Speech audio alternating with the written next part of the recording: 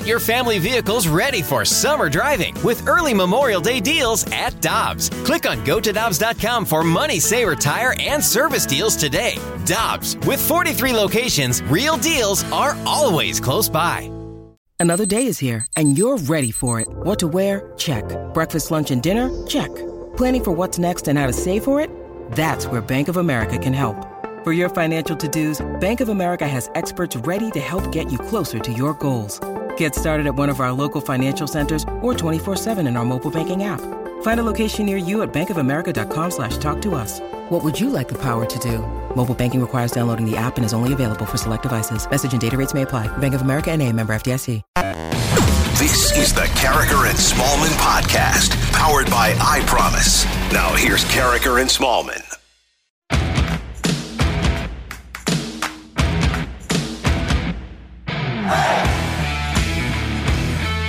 Good morning, everyone, and welcome to Carricker and Smallman and Dan McLaughlin with us on 101 ESPN. Dan will be with us every Thursday and Friday for the rest of time. It's coming up on 7:01. Your time check brought to you by...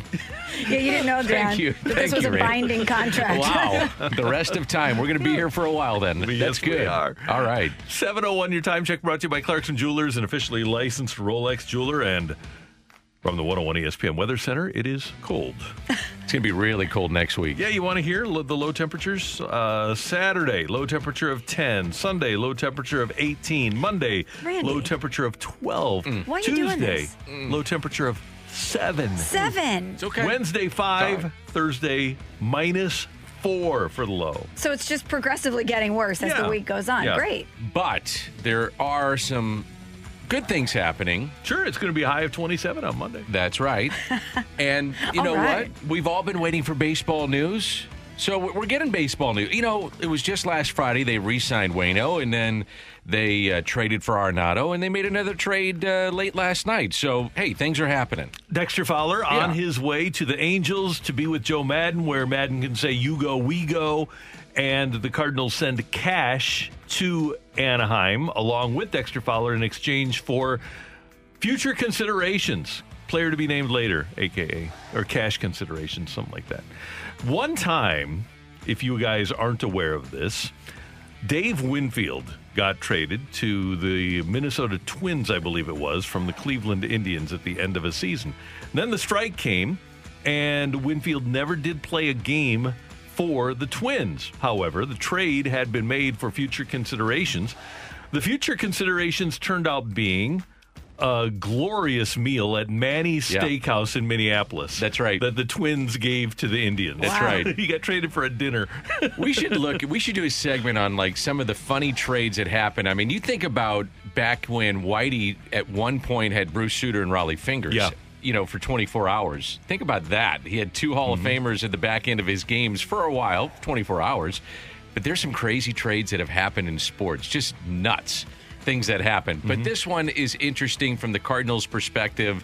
Let's start with Dexter Fowler. So here for 4 years. 1 year was terrible. It's going to go down as a signing that probably is not a good one overall.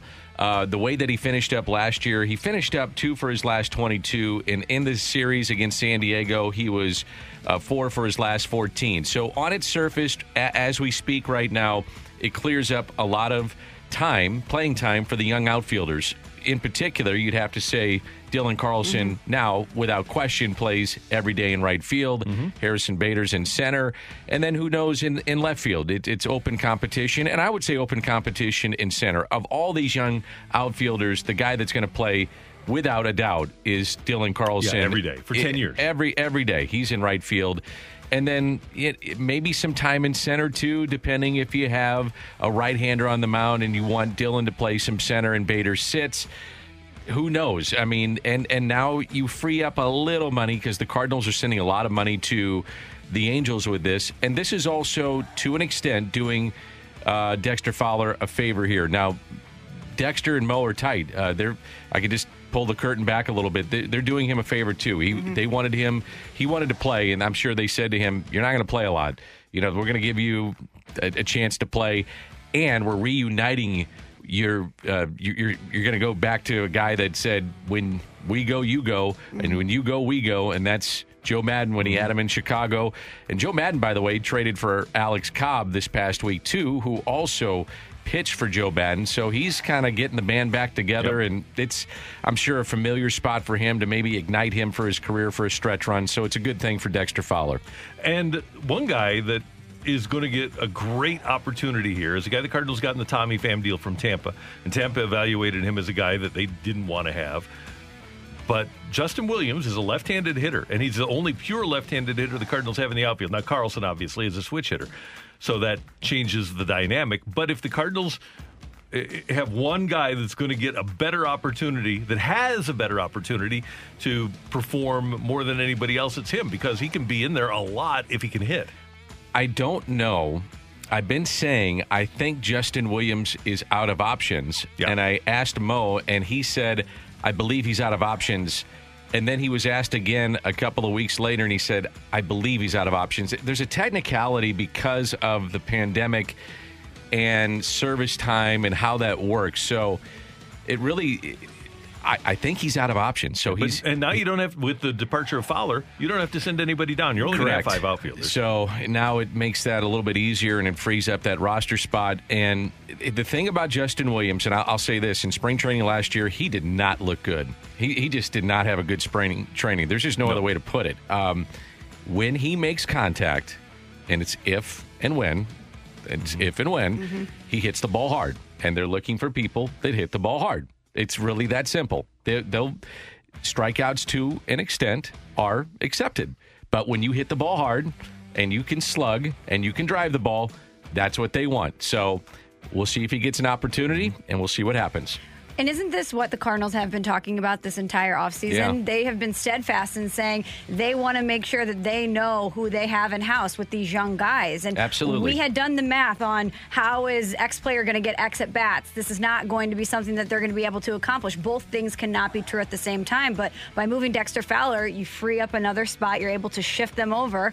And I think they're really going to get a chance to evaluate what they have in the outfield. I would say, too, with this trade, Michelle, it frees up a little bit more money. It's almost $2 million. So the Yachty market is taking shape, whether it be with the Toronto Blue Jays or maybe some other teams. So we would probably get some resolution on that by the weekend. Oh. I would think. Mm-hmm. The Caribbean Series is going to get finished up. And for him, it's got to get finished up because spring training is within a couple of weeks now. And if they want to add some pitching, or if they want to add an outfielder, if they do, and we don't know if they do or not, this gives them a little flexibility to do that as well. So, yeah, I'm with you. I think this is the chance now to say, here's our team, here's the young outfielders. If this is the direction they want to go, and say, now Dexter's out of the way, boys, go get him. Right. This is the time to figure this thing out. One thing about the Fowler contract, I believe he gets a $2 million guaranteed bonus every year. The Cardinals are sending money like $12.275 to the Angels. So I believe, well, obviously, the Angels will pay that. So his total salary, because the bonus is guaranteed, is $16.5 a year. So the Cardinals will save roughly, about between $3 and $4 million. Correct. So it's kind of like a mini Arenado deal. The Angels don't have to pay much for that. No, they're not paying much at all. No. I think the Cardinals save, it's something like roughly around $2 million on this deal. So, yeah, I think if you just look at it from a baseball perspective, you're clearing up the roster space for these young guys. Just take the money out of the equation. You get a little flexibility with this, but it's about letting these young guys play.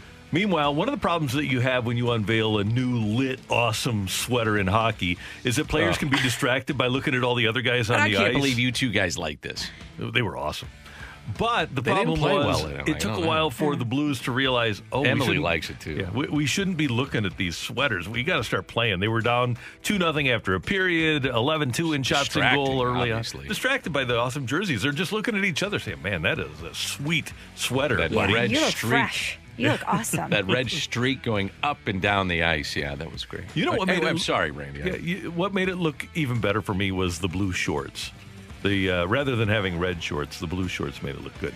So I liked them, but I know a lot of you didn't. 65780 if you'd like to weigh in on your hatred for the red-blue sweaters, because most people do hate them. And I hated the performance, kids. The Blues lost 4-3. They scored 3 goals in the last 3.5 minutes. Craig Berube also unhappy with this 4-3 loss, especially because of the start. Well, it does have to come from inside each individual. And, I believe there's a bunch of individuals in there that do compete and work and are ready to play, but we have too many that aren't. And if that's the case, you're going to have a tough time winning, and that's the bottom line. You know who you are. Reveal yourself. Yeah. If you're in that dressing room, you know who you are. Yeah. And that everybody else knows who you are, too. Yes. Hey, they do. We love what Jordan Kyrou has done. We expect to see him be busy every night, and he was not very busy last night. We know what Zach Sanford is capable of, but he was just not very busy tonight. We need Robert Thomas to be better. I would say the line that is starting to emerge that has been a nice, I think, push here lately has been Hoffman, O'Reilly, and Perron, thank you. And that trio, looking at those three come together. And maybe it's just going to take a little bit for Hoffman to get acclimated to his new team, new line mates, finding the right combination. I liked it. When they first got him, I wanted those three to get together. We were talking about that, guys, before we came on the air. I don't know. I'm seeing that come together. I like seeing what is happening with that trio. I think that has a chance to be very, very good. And one other thing I think we can agree on, Jordan Binnington continues to look great. He kept them in that last night. He sure did. He did. And even, Dan, if you hated the reverse retro jerseys, the Cujo mask at least gets some thumbs up from you? Absolutely. The Cujo mask, I've been on board from day one. Now, Michelle, to my point, the 314, Dan, I agree, looked like Ronald McDonald. The numbers might as well have been fries and a helmet and a Big Mac. Thank you, 314. Ronald McDonald is a personal friend of mine. Is that right? Nice. Yeah. Didn't know that. Yeah. Was this prior to your heart surgery? Oh, yeah. I've known him.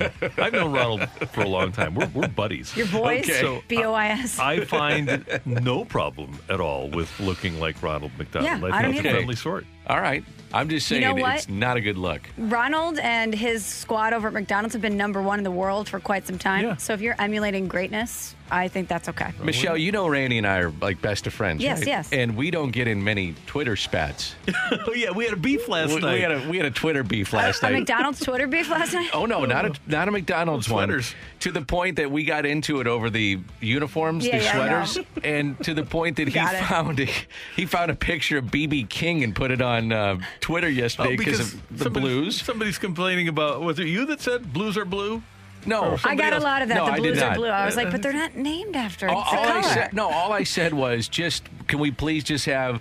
I said, I can take the Cujo mask, and then can we please move on? And then Randy did his, well, sir, the history of the Blues it's about music, and it has nothing to do with the Blues. And, He blue well-served uniform. you? Yeah, He well-served you? No, I'm just imitating Randy. No, I know. Okay. Doing my best Randy. Go ahead, Randy. One other note here. Because of COVID problems throughout the league, Minnesota, Colorado, the Blues will play 4 against Arizona. They'll play the Coyotes again tomorrow and then on Monday night over at Enterprise Center. So it's a 4-gamer between the Blues and the Yotes. Yeah. Well, sir, let me tell you about it because I know everything in St. Louis sports, and let me just show you, and I'm going to put a picture of B.B. King up there, and really this is all about music, and it has nothing to do with red, blue, yellow, or anything. All right, Randy, I get it. I also dissed a guy by asking, have you ever seen a baby blue cardinal? Yeah, I know, and then you started posting what a line. pictures of little birds and everything else. Yeah, a yellow shut up. cardinal. Yellow cardinals are beautiful. Oh, they're just gorgeous. No, I haven't. Google a yellow cardinal. All right, I'm on it. Oh, and then you birds. posted a picture of the baby blue Saturday uniforms, didn't you? Somebody else did. That Okay, was then not you were me. like, oh, let me favorite that on Twitter. Wow, a yellow Let me show you how cardinal. smart I am there. Isn't the yellow cardinal beautiful? Regal. I think the Cardinals should do something with that. Emily, you need to go to a break and cut his mic. Put a yellow cardinal on the bat at some point. I don't need to put a... Wow. That'd sell some Cardinal sweaters. You guys want a yellow cardinal fun fact? Yeah. There's only 3 yellow cardinal sightings reported a year, making the bird's appearance a 1 in a million find. Wow. Very rare. So maybe the yellow Cardinal fits. So maybe the Cardinals should wear the yellow Cardinal jerseys on the day they plan on scoring 5 runs. Well, a lot of 3 fans times a year. are very upset over this conversation because all they need to do is win, baby. That did not go over my head, Randy. Just win, baby. Just win. Just win. Don't worry about silver, black, red, brown, blue. It doesn't matter, baby. Just win. We're off and running. Yes, we are.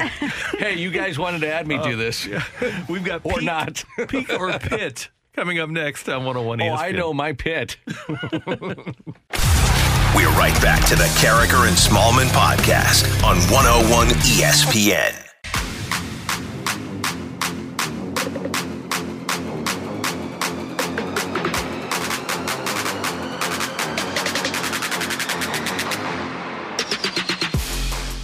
Time for Peak or Pit on 101 ESPN. Michelle, Dan, Randy, and we want to know what your peak or pit and pit of the week was. What was your highlight? What was your low light? Guys, I don't want to steal one from you, so I will say that my peak, even though Let me guess. my peak was last Friday night when we got the word that the Cardinals had. No. You were going to go with last night, the red sweaters? No. Your peak cannot be last Friday because it has to be within this week. Since our last show. Friday to Peak or Friday. Pit, yeah. I don't think that can be your peak because that wasn't when it was official. Then I'll do when it was officially announced. All right, then that's better. When they made the Arenado deal. But Now you're officially at the peak. But don't you think I'm changing the rules of your show. the peak actually emotionally is probably when you first got the word Yeah. that it was going down? What are you saying, Michelle? I'm Everyone coming is- in here and changing things up a little bit. Yeah, look at you. Switching it up, Second Dan. day, I'm just coming in here firing bullets, you know? My pit of the week was Last night. It happened just a few moments ago. Oh. When I didn't realize that it was going to be -4 next week. I didn't realize. tried to warn you, Randy. I know you told me single digits. I didn't know told you. minus single digits. Well, I was trying to ease into that conversation just to say, hey, be prepared. But I also didn't want to really bum you out. I got to get out the big coat now. Yeah, it's going to be bad. I'm getting a lot of agreement, sorry guys, on this pit of, well, I mean, for instance, 618 Uncle Randy have to agree with Danny Mac on these reverse retro Blues jerseys. My pit was ridiculous looking jerseys, and the pit for me was the jerseys. Now, I am going to say if I'm a Blues front office person, it's a peak because I got a lot of people going out and buying said retro jerseys. And So I'm talking about very 'em. and talking about them. Yeah. So it's my peak of the week. So if I'm a Blues personnel, I'm saying, Danny Mac, I'm very happy that it's your pit because you're talking about them and we're selling them. So I get it. Unpopular opinion, Yes. especially for Michelle here. Uh-oh. The reverse retro jerseys are way better than the regular retro Blues jerseys. With the red, the blood on the bottom, the diagonal blood.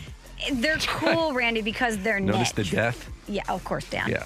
It's Friday. We're loose here on a Friday, so Oh, get absolutely. prepared for that. But they're cool because they are a spin on a past jersey. So it's a niche thing. That's why it's cool. But the original retro, way cooler. That was kind of a niche thing, too. Yeah, it was kind of. You're right. Good point. My peak is Nolan Arenado, obviously. And my Friend pit. of the show. Yeah, Friend of the show, absolutely. yeah. Friend of the Many show, shows. soon to be friend in life. Yeah. We got to get him his own show here as many times as he's appeared. Yeah. And my pit was the retro jersey. I didn't like it. I'm going to stay steadfast with my conviction of that. Okay, I like that. I just am not a fan of the red on the Blues jersey. I love the blue sweater. I think it's a classic sweater. I love the blue sweater. I love it. I don't like the red on the Blues. I just don't like it. That's okay. It's a personal opinion. I understand other people like it. That's great. My power rankings of the 5 sweaters the Blues are going to wear this year. Powder blues, Yep. white, normal blue, last night, and then the regular retro. Okay. You're Thank the fashion aficionado I on told this you program. my thoughts on it, Dan. I think they're great. I love them. But I know that Randy and I are in the minority That's here. tough to hear. I tweeted this last night, and people were not pleased with the take. They were like, this is terrible. This is terrible. But I'm going to stay with you guys for my peak and pit. My peak is certainly Nolan Arenado, but specifically yesterday, us getting to interview him. That's such a cool moment for us because it's the biggest thing happening in sports right now, and we got a chance to talk to him and introduce him in a lot of ways to our listeners and to St. Louis. So that's a pretty special moment. I will say I did have one reservation about the interview with Nolan. Just one thing. He said he likes to surf. No problem with that. My only problem is just don't do it during the life of the contract in St. Louis. Right. Just put it off and just do it in retirement. That's all I ask. Take that money after you're done. Just do it buy after a house retirement. in Hawaii. You can surf just do it as after much that. as you want. By an ocean. Right, by an ocean. But the first thing I thought of when he said he liked to surf, I was like, ACL? Let's not do that. Shoulder injury? Right. Please? And my just pick, leave it? My pick, guys, is that the Blues are having games canceled because of COVID-19. Yeah. At least it's not them. At least it's not them, but we were looking forward to that matchup again versus Colorado, and it's just something that I'm sick of dealing with it in sports. And I know we're in a pandemic. I know there's far worse things that are happening, but it just seems like every day there's still something happening with COVID where games are getting canceled or postponed or things are getting disrupted. I do think the league is doing a good job here, though, by just saying adjusting on the fly and just saying let's keep Arizona here, get the 2 games out of get those 2 games done, and we'll adjust on the fly. And I think that's what we're going to have to do. That is, I started thinking, because I always go back to baseball, what's baseball going to have to do is they travel so much, and hopefully the numbers come way down in the summer and the vaccination is way more out into the general public and we're not dealing nearly as much with this. But that is my major concern with baseball. When you're traveling as much and there's more people in terms of 25-man roster and way more travel than some of these teams and other sports are dealing with, it's going to be tough to do. Very tough in a 162-game season. Let's get some of your peaks and pits. Emily is here on the text line 65780. What do you got? From the 636, my pit was my divorce was finalized, but my peak, she let me keep the Lexus. Pretty good. I would think that once you get to the end of a divorce, that would kind of be a peak. Yeah, that's kind of what I was thinking. Unless you still have lingering feelings. Right. And you didn't want the divorce. Maybe it's her that... Does Uncle Randy have any thoughts on this? Uncle Randy, any thoughts on the divorce and the Lexus? You know what? Put some rims on that Lexus. Absolutely, depending on the money situation. Yeah. So, just taking these 2 things in and of any themselves. hydraulics you got? Pour your energy into that Lexus. I remember walking into a boss's office one time for a meeting. Is this Uncle Randy speaking? Yeah. Okay. And so he's on the phone with his office phone. He's got his head in his hand, and he's talking. Yeah. And after like 4 minutes, hangs up the phone and lifts his head out of his hand and says, "Dude, don't ever get divorced." Is that what he said? Yeah. Must have been a rough divorce. Yeah. Not good for him? No. So, avoid that. I understand. Yeah. I think I knew those when I saw this. Go, Danny. Okay, good. Thanks, Chris and Cotterville. Oh, sorry. From the 573 peak, I'm proposing next weekend. Pitt, I had tickets to the Blues game Sunday, but it's going to be canceled. Oh, I wonder if you get to go Monday. I hope so. Oh, yeah, I hope so, too. Because the Arizona game, I don't know how that works. We're going to have to read the release, pay attention to what's going on. That's a good question. If you have those tickets, are they redeemable then the following night? Yeah, because you only have 1,400. Right. Well, they wouldn't have sold any tickets for Monday night, right? Or I wonder if they go for the March when they get rescheduled. Oh, yeah, that's a good question. Probably a good call. Yeah. I don't know. But at least he's getting engaged. Yeah. Well, we hope. Good for you. She'll say yes. Most guys ask that question knowing the answer. Yeah, most do. Good most for do. you. Congratulations. Go get him. From the 636, my pit, my shower broke, and I had to go to the local rec center to take a shower. Why doesn't that ever happen during the summer? Right. Totally. Good point. Yeah, you walk out, you're a little chilly, then you're going to be cold again. Because pipes aren't freezing in the summer, Randy. Exactly. Well, but his shower broke. Yeah, I'm just assuming it's a plumbing issue. But their peak was that the plumber only charged them $25 to fix All right, that's pretty good. Wow. All right. What a bargain. Yeah. Yeah. Good. Text us the name of that plumber. No kidding. Horrible. It's AAA Home Services, Michelle. Oh, thank you, Randy. Cha-ching. Yep. Nice job, Randy. Thank you. Let's see. My peak from the 314 got a raise at work this week. Yes. All right. Congrats. But the pit, I got to shampoo my carpets this weekend. Yeah. I've never done that. Well, actually, yes, I have one time. I always say I got to shampoo my carpets when I'm asked to do something. I can't do it. I got to shampoo my carpets. Yeah. That's a good one. That's a good reason to skip out on doing something. Or I just tell them I got to go get a perm. That's what you do. Perms take some time. Absolutely. Right. Thanks, Emily. Thank you. And thanks for your text to the Air Comfort Service text line 65780. The Phoenix Open is this week. Michelle's been there. It's one of the great tournaments on tour. We're going to talk to our buddy Jay Delsing about that and more with our weekly visit with Jay next on 101 ESPN. We're right back to the Carragher and Smallman podcast on 101 ESPN.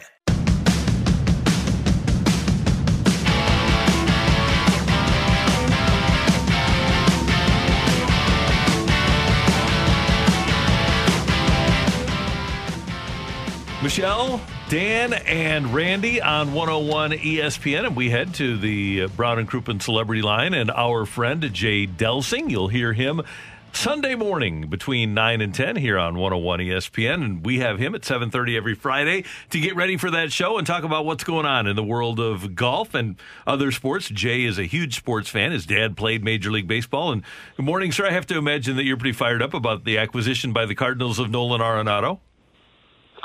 Oh my gosh! Good morning, and I could watch that guy play third base all day long. It's a great signing for the Cardinals. And Jay, he played in the Pro-Am for the Phoenix Open on Wednesday. I know, I saw that.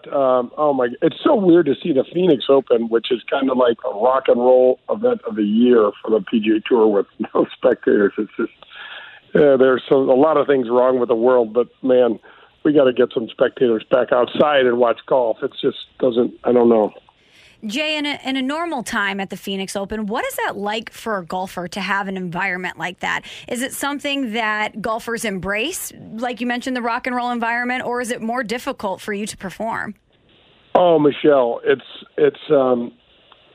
well, for me, I'll just speak for myself. It was just fantastic. I loved it. It was like I looked forward to teeing it up on the 16th tee from the time I was on the first hole. I mean, I had to really, make sure I was paying attention to what I was doing.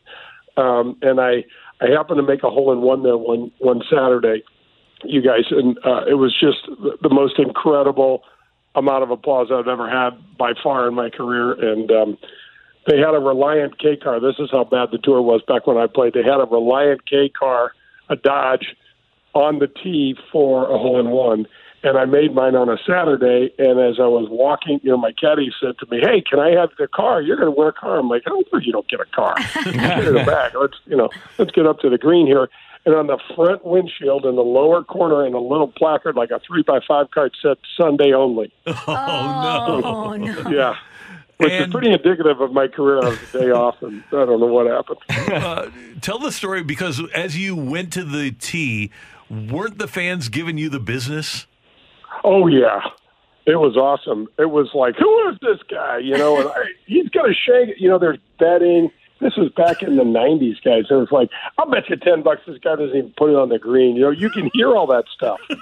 And it's a blast. I mean, it also, for someone like me that grew up, as a caddy and grew up with, basically the people I was playing with as a kid telling me the same thing, it didn't seem like that big a deal. And it also makes you, buckle down a little bit.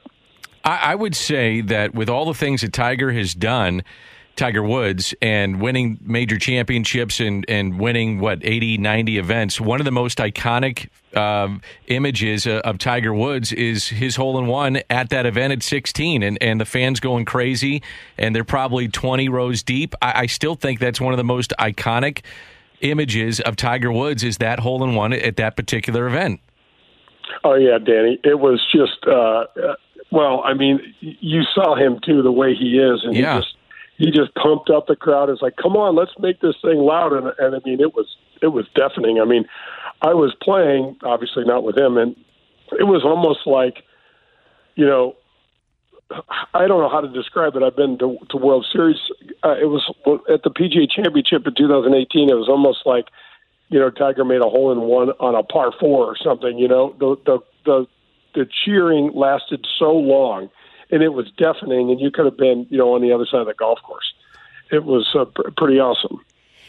Jay, are you surprised that more tournaments don't have an environment like that? Because I've been there, and like you said rock and roll environment. It felt like I was at a music festival. It was an awesome, awesome time. And I know that golf is a game of decorum, respect. There's a lot that goes into the history of golf. But based on the success of what we see in the Phoenix Open, I'm surprised that other tournaments haven't captured that energy. You know what, Michelle? They did it on some sort of like mini versions. Like I remember when we played at Greensboro, and I think they gave away Jack Daniels shots, and it was a little bit different. It didn't come out well. There were people that were falling out of the seats and things like that. And I think one of the things that you're mentioning, Michelle, is one of the things that I would love to see golf lighten up a little bit about. When you go, especially for the folks that love the game, that necessarily aren't PGA Tour caliber. Let them play some music, lighten up on the dress code just a little bit and just relax some of those traditional things that, make it less fun sometimes. Wait, Jay, having said that, let's go back to last weekend. And for anybody that follows golf very closely, and I love watching golf, it's on at my house 24/7. So I'm watching the Farmers last weekend. Patrick Reed has another infraction, if you will, depending on how you want to look at the rules. And here he is in the middle of another rules infraction. I couldn't believe what he did in terms of placement with the ball. And if you can explain this to the casual fan out there, he wins the Farmers, but it does, again, come with controversy. Can you explain to the casual fan and to the golf fan out there your interpretation of what he did and how this all took place? Absolutely, Danny. And what's interesting is that in this world we live in, I don't know, I have like 10 followers on Twitter. My phone went crazy, and I was like, what in the hell's going on? And I was watching it, and I didn't realize. So first of all, you guys, there is an unwritten rule. The worst thing that can be said about you as a PGA Tour player is that you're a cheater. You could say, Hal Sutton had 5 marriages and things like that. But the worst thing you can say about somebody is that they don't play by the rules. And what he did is there's an unwritten rule with players where if you're going to, I don't know if you watched the entire thing, but Rory McIlroy had a similar situation. So I don't know how much time we have, but we can compare the two. So when you go up to your ball. He did nothing wrong, Danny, without being able to see it bounce and everything. He's not responsible for that. There's glare. There's a lot of people. And what you do is you go to this your ball and you find this situation, and he's well within his right to say to the marshal, "Did this thing bounce? Did you see this thing bounce?" He's not responsible. Where his whole thing went sideways is he said to his playing partners, "I'm going to see if this ball's embedded." Totally fine. When you pick your ball, so you got to go down there, you mark your ball. What you do is you grab your ball and you see if it's into the ground. It has to break the surface of the ground. And then you put it back immediately. You don't change anything.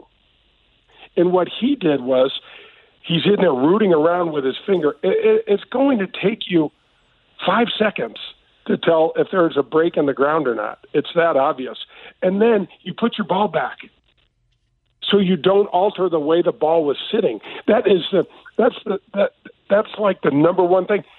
When the tour official came and the grass was long, I did not know that he had the ball out of that condition. I couldn't believe it. And the PGA Tour official says, "Where's the ball?" And he says, "Oh, it's right over here because it's embedded." And I'm like, That to me is a top player trying to intimidate a rules official. And I'm really disappointed that the rules official didn't say, the ball shouldn't be out of this condition. I can't necessarily tell. Okay, he didn't say that. And then the tour backpedaled and the tour played nice. And I can tell you this, Brandel Chamblee texted me. I got texts from 5 different tour players going, "Again?" Because he had that incident down at Tigers event. And guys, Rory did something similar. He hit a terrible drive on 18. He tried to lay up, missed the fairway. His ball bounced and then went into the grass. Very similar to what happened with Reed. And I'm sorry, I know I'm taking up a lot of time. I won't make this quick. But he walked up to his ball and said, he's playing with Rory Sabatini, and said, Rory, I got to check. I think my ball's embedded. And Rory says, fine. I mean, Sabatini, both Rorys say fine. Well, it's embedded in McIlroy's opinion. He picks it up, cleans it, drops it within a club length, and moves on. That's exactly what Patrick Reed could have done if it was that simple, if it was that obvious. Well, Rory takes a bunch of crap because Patrick Reed said, Rory McIlroy did the same thing. Well, it comes out the day after that a marshal who was standing right there sends a letter to the PGA Tour saying, I feel terrible about this. When I was looking for Rory McIlroy's ball on Sunday, I stepped on it. And I didn't say anything to him. And now Rory McIlroy's, embroiled in this crazy, rules thing because of Reed. And it just separates the whole thing. And McIlroy said, well, I feel so much better because I know my ball was embedded. Wow. Good stuff, Jay. Thanks so much for the time. We do appreciate it. We'll be tuned in on Sunday morning for Golf with Jay Delsing. Pretty much killed the segment, didn't I? That was awesome. No, good stuff. It's good to know. That's a great explanation, and it's great insight into what's going on down there. So we do appreciate it. Love the show. Hated the jerseys last night, guys. Looked like a Montreal Canadian farm team. Put a little white on there. We got the Canadiens. All right. Yeah, you're not wrong. Jay, you're exactly right. All right, we'll see you later. Danny, I knew you were going to chime in. You're exactly right. That's why you're the best on this station. I love it. Have a great day, guys. By the way, I loved your Curtis Strange interview. That was fantastic. Oh my gosh, he hadn't said 20. I've played 30 rounds of golf with him, and I don't know how many times sat at the same lunch table to him. He didn't say 15 words to me. Is that right? All those years, and I couldn't get him off. I hung up with him, and I was like, man, I didn't know that guy could talk. Well, he talked. That was good. That was really good. All right, Jay. Talk to you soon. Jay Delsing on 101 ESPN. Coming up, get your text into the Air Comfort Service text line 65780. We've got Take It or Leave It coming your way on 101 ESPN. We're right back to the Carragher and Smallman podcast on 101 ESPN.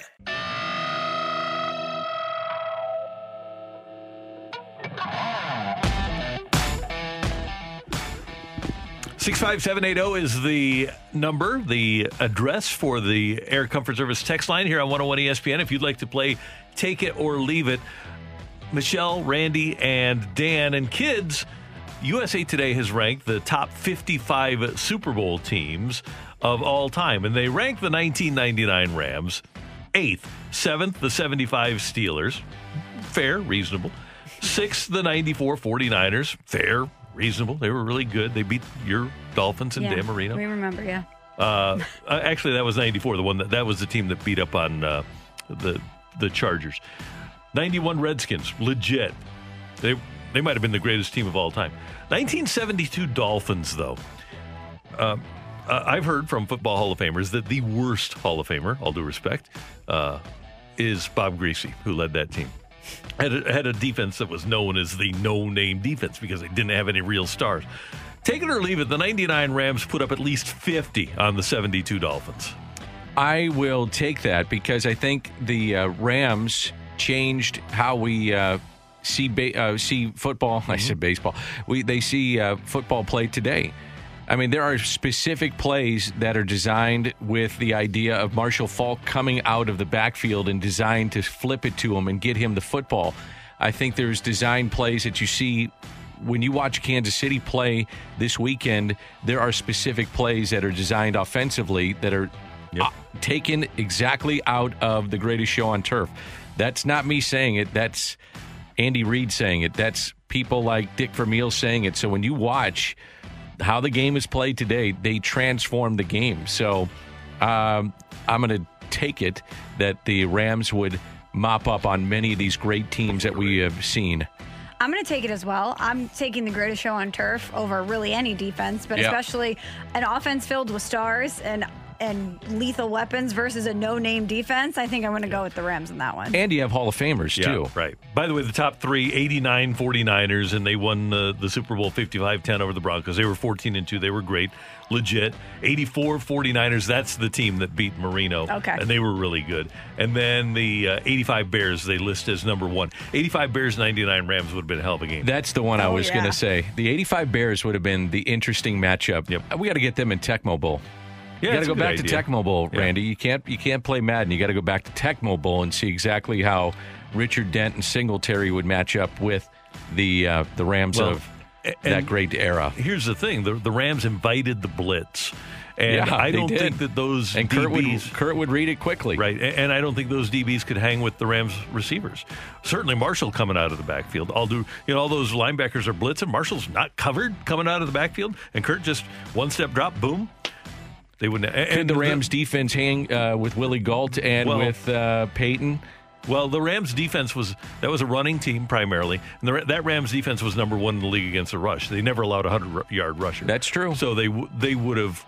Chicago would not have been able to score. Okay. All right. I take your word for it. You know better. Thank you. Okay. Take it or leave it. Curt Flood will eventually get into Major League Baseball's Hall of Fame. I'll take it. It'll be kind of like a Marvin Miller situation, I think so, too. Where his impact on the game will be appreciated by the people that are now voting on those committees. I think guys like Curt Flood, I think Tommy John should get a look. How many careers have been prolonged, saved, money made because of Tommy John? Yeah. Mm-hmm. So and Curt Flood changed the game. How much money has he made for people because of that? And by the way, he was an unbelievable player. I mean, he was a tremendous center fielder. And if he does not do what he did, and it derailed his career, he might have gone in as a player anyway. I've talked to Tim McCarver about that. Tim has talked about what it did to him mentally, physically. His skills deteriorated because of it. And he said, if he would have just stayed and played and not done what he did, he might have made it as a player anyway. So I do think that people, if you take a harder look at not only just the player, but the man and what he did, that he deserves to be in the Hall of Fame. With you. So yesterday we debuted a new segment called Sick of It.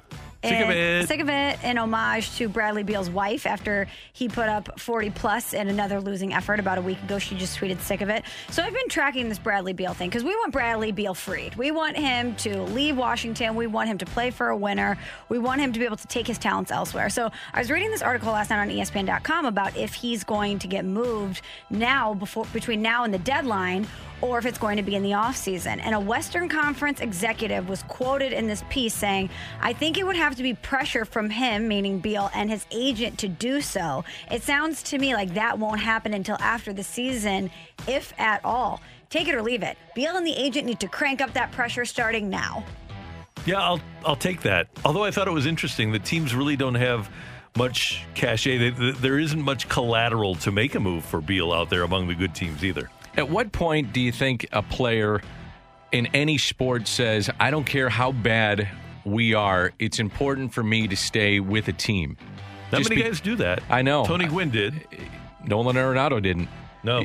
You say it's important for me because this team drafted me, developed me, they pay me, and I owe it to the franchise, I owe it to the fan base, I owe it to everybody that's invested in me because I want to stay here. It will never, ever, ever happen again in the NBA. Never. If they've won before, maybe, then you write out the contract and you think that you owe that community something. But if you're a star and you haven't won, but you've already gotten paid, it's never going to happen. And I get that you want to win. I totally get it. These guys are all competitive. I understand the goal is to win championships, and deep down, that's why they play, is to win.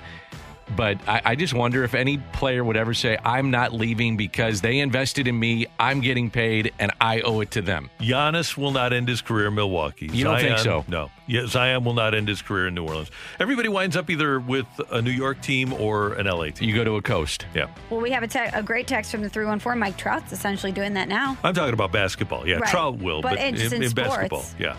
He also got $450 million. Yeah. And that's the number 2 market. Marketable, although he hasn't probably maxed out his marketability. Oh, not even close. No. And maybe he doesn't want to either. I was going to say, maybe he doesn't want it that way, but boy, he's in that market. Why? He could be making so much money. And shame on baseball for not doing it for him. Maybe they've approached him multiple times and he just said, look, I want to play baseball.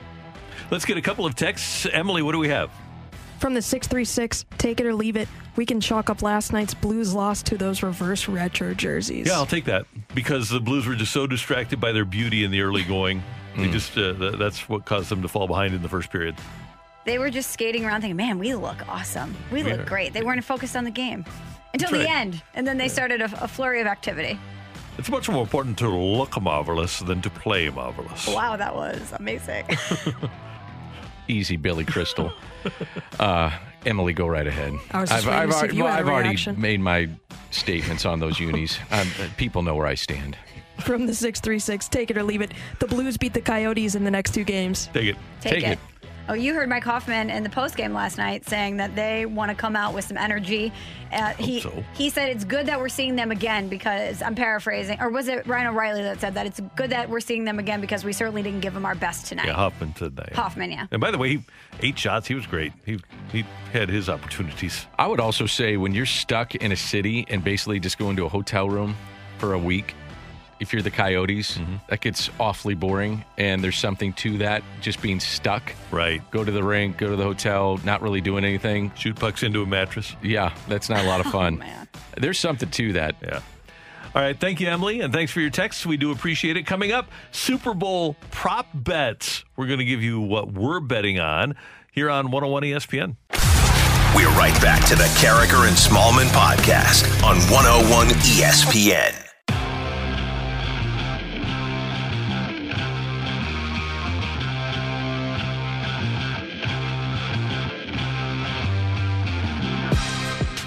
In St. Louis, your time check brought to you by Clarkson Jewelers, an officially licensed Rolex jeweler. Blues fall 4-3 to the Coyotes last night. After trailing 4-0, they scored 3 garbage time goals and lost 4-3, and will play against the Coyotes again tomorrow afternoon. Meanwhile, the Cardinals traded Dexter Fowler to the Angels. Dexter Fowler and a lot of cash to the Angels in exchange for player to be named later, who apparently is pretty good. He's got a chance to be all right.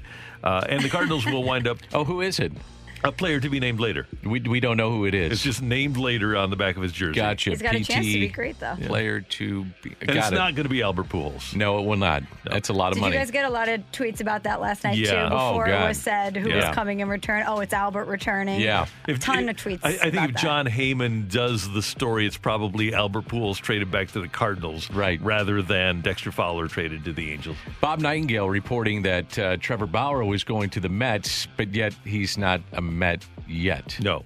And we're talking about a 3-year deal for north of $100 million for Bauer. And by the way, the Cardinals will pay all but $1.75 million of the salary of Dexter Fowler, and salary and bonuses. So this opens up the playing time for the young outfielders, which the Cardinals have been talking about a lot this offseason. We've been talking about it, whether Dexter Fowler was going to be here or not. You wanted to see Williams play. You want to see Bader play. You wanted to see Dylan Carlson play every day. You want to see Lane Thomas. You want to see Tyler O'Neill.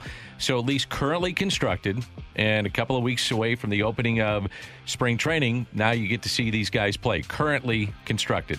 And this also, at least for me, when I read it, we know how much they think of Dylan Carlson, but this to me lets me know that they're ready for him now. If they're moving Dexter Fowler, they saw enough of him, especially after he came back last season, to think he needs more playing time now. We're ready to watch him grow. So he would be the everyday right fielder. I would say Bader gets the majority of playing time in center. If there's a right-hander on the mound, now that opens up other playing time to give more at-bats to others. If there's a right-hander on the mound, I would think that now if he shows that he can hit right-handed pitching, then he plays. If he doesn't, then others got to play against right-handed pitching. That's the way I would do it. Take it or leave it. Unless Tyler O'Neill takes off, the Cardinal opening day left fielder in 2022 is Nolan Gorman. Ooh. I think it is. Is the DH in play? Good question. Yes, it will be. I would say that Nolan Gorman is either or. Could be left fielder, could be DH, and I would throw in maybe even second base, and maybe Tommy Edman is in left field. Huh. I think that is something that could be too. You know, Tommy Edman gives you flexibility in the outfield too. That's the other part of this, is that if these outfielders falter in 2021, some of these guys struggle, and it's a long season, as we all know, guys. I mean, 162 games, guys go south, some guys take off, you don't know.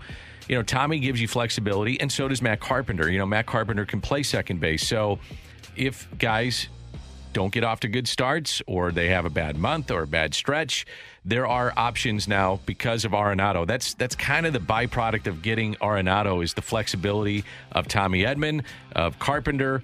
Edman can play the outfield, so there are some options here that the Cardinals have that they did not have prior to Arenado. No doubt. All right, let's get ready for Super Bowl 55.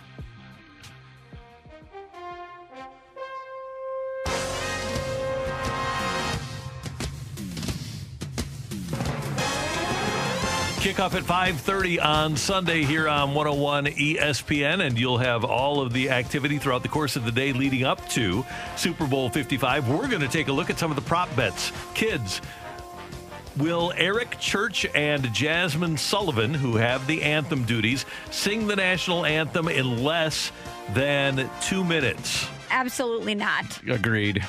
I normally take the over on this, but 2 people singing it, doing a duet, we don't know what the pacing is going to be. I don't know how they're going to be spaced with one another. There's no way this is going to be under 2 minutes. We all agree. Doubt.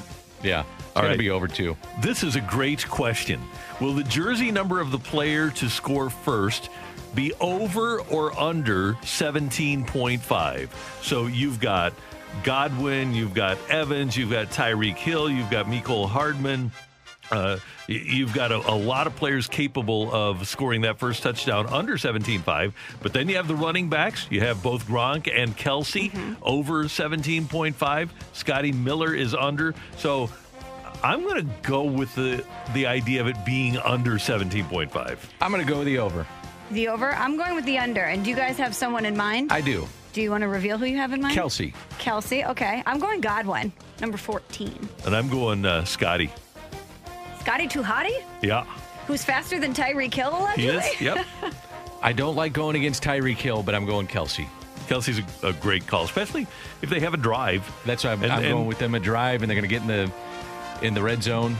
I'm going Kelsey. In honor of former Chiefs coach Hank Stram, they may have to matriculate the ball down the field without much of an offensive line. That's right. Will The Weeknd, Weeknd, be wearing sunglasses when he's first shown during the halftime show? For sure. So I'm going no. I did a little research on this last night. You're great with these. Go ahead. Well, I was thinking about that. We had the questions prior, so I did a little research. The Weeknd actually has been doing this. You make me feel old, but go ahead. Well, no. Doesn't she make you feel old on these things? All of this when we don't have an E in weekend. Good point, Randy. Now, sorry. I'll make you a weekend playlist, Dan. I'll get you up to speed. All right. So The Weeknd actually has been doing this thing on social media where he had his face wrapped and unveiled this plastic surgery look. A lot of people think it's just prosthetics on his face, but I don't think he's going to be wearing sunglasses. I think if his face is obstructed in any way, it's going to have something to do with that. So I'm saying no on the sunglasses. Interesting. You know how bad this is, Randy? Is that yesterday during the first segment, I had to ask you for the Walgreens readers. Yeah, right. I had to ask for your readers. That's where I'm wearing them. Will Tom Brady finish with at least 1 rushing yard? I literally just changed from no to yes that he will have 1. I put yes as well. I'll say yes because he'll plunge forward for a first down. Yes. Yeah. And I think he's going to want to show that at the age of 43 he can still run the ball. He'll get a first down. Yeah, that's a statement for him. Because they'll be trailing by 14 at least at some point, and they're going to have to go for it on a 4th down, so he'll plunge forward. Yes, absolutely. Which team will score last? I think this is going to be a shootout. I think the team that scores last will win, and I think the Buccaneers are going to win, so I chose the Bucs. I think it's going to be the Bucs because they're going to be trailing, and they're going to have to go for points, so I'm going with the Bucs. The Chiefs score in the final 2 minutes to make it the final score of 35-31. You heard it here first. Yeah. And then Brady will get the ball back with a minute and a half, and he'll wind up throwing an interception like at the 40-yard line. I don't even think it's going to be close. I got 35-17 as my final in favor of Kansas City, but I just think that they're going to have to score the Bucs. They're going to be in a position that they have to keep driving, and they'll put up some points at the end, so 35-17. Okay. The result of the opening coin toss, heads or tails? Heads. Heads. We all agree on that. Will there be a score in the first 5.5 minutes of the game, the first 5 minutes and 30 seconds? Yes. I've got no. I think it's going to be a feeling out process for both teams. Kansas City's too good, man. Yeah, they are really good. And they're going to get heads, and they're going to take the ball. They want it first, and they're going to shove it right down their throat. Okay. Sounds aggressive. Yeah, very aggressive. No, I think Kansas City will matriculate the ball down the field and and score with probably 9 minutes left in the first quarter. It'll be close, but they won't score in the first 5.5. You're anticipating a very boring start to this game. Yeah, most games do start. The NFL is all about action, and they're like the NBA now. It's action in the fourth quarter. Okay. That is true, especially in the Super Bowl. Yeah. Yeah. So there you have it. If you didn't make your bets, you can always listen to our show. Yeah, and get the wrong answers. Well, but you can use the 101 ESPN app to listen to our podcast brought to you by I Promise. Then use your app to download the Facebook or the FanDuel Sportsbook app, and then make your bets on the props. Use that promo code SMALLS. Yeah, there you go. Next up, we're going to talk some Blues hockey. Find out what Joey Vitale thought of the sweaters last night, and more. What's Joey going to have for his Super Bowl party? What's he going to cook? That's next on 101 ESPN. Pasta. We're right back to the Carragher and Smallman podcast on 101 ESPN. We're talking Blues hockey. It's the Joey Vitale Report on 101 ESPN. Brought to you by The Electrical Connection. When you need quality electrical work for your home or business, visit electricalconnection.org.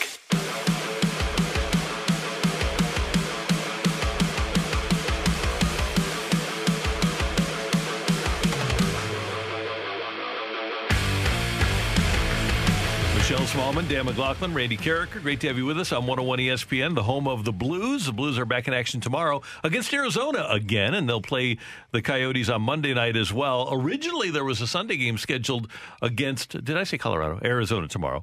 There was a Saturday-Sunday weekend series scheduled with Colorado.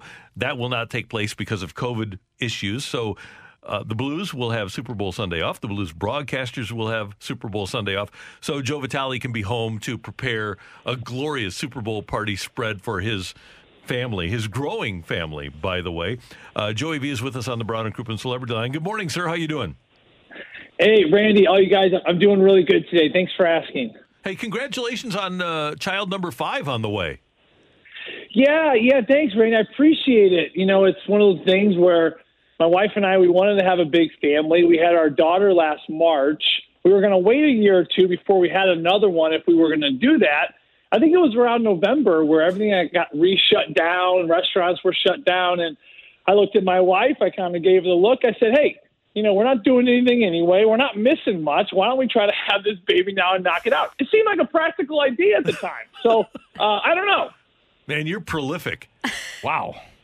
Yeah, you know, I can't tell you, man. I love these little kids, and we have so much fun. And without them in this pandemic, I tell you what, it'd be tough. They keep me busy. They keep me honest. They keep me very humble. It's a tough gig being a parent, as anyone out there will tell you. Randy, you know, and Dan as well. And it's something, but it's a lot of fun. Okay, before we get to the glorious red jerseys in last night's game, let's talk about Sunday. You haven't had much time to think about this because you didn't know you were going to have a family Super Bowl get-together.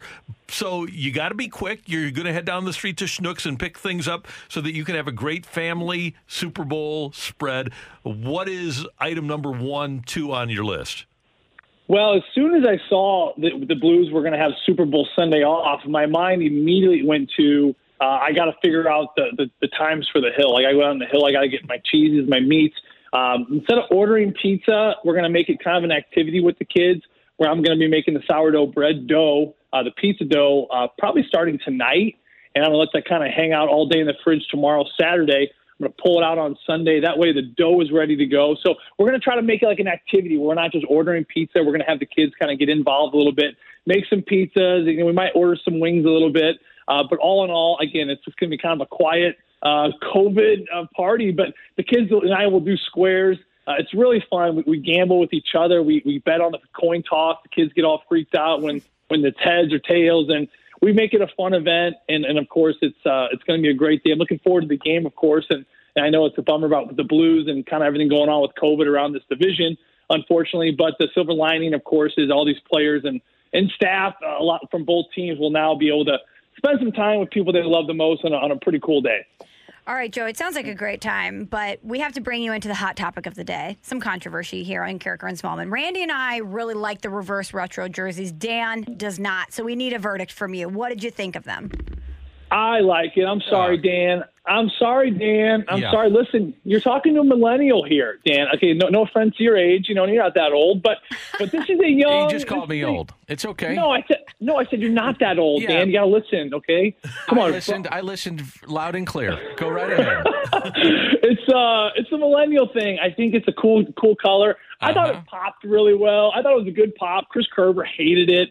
Me and him were going back and forth on the broadcast last night. But to me, I think it pops well. I think it kind of brings out that cool, like, retro red with the kind of flashy colors. And unfortunately for the Blues, it didn't really bring them all kinds of luck last night. But again, I think it was good to spice things up.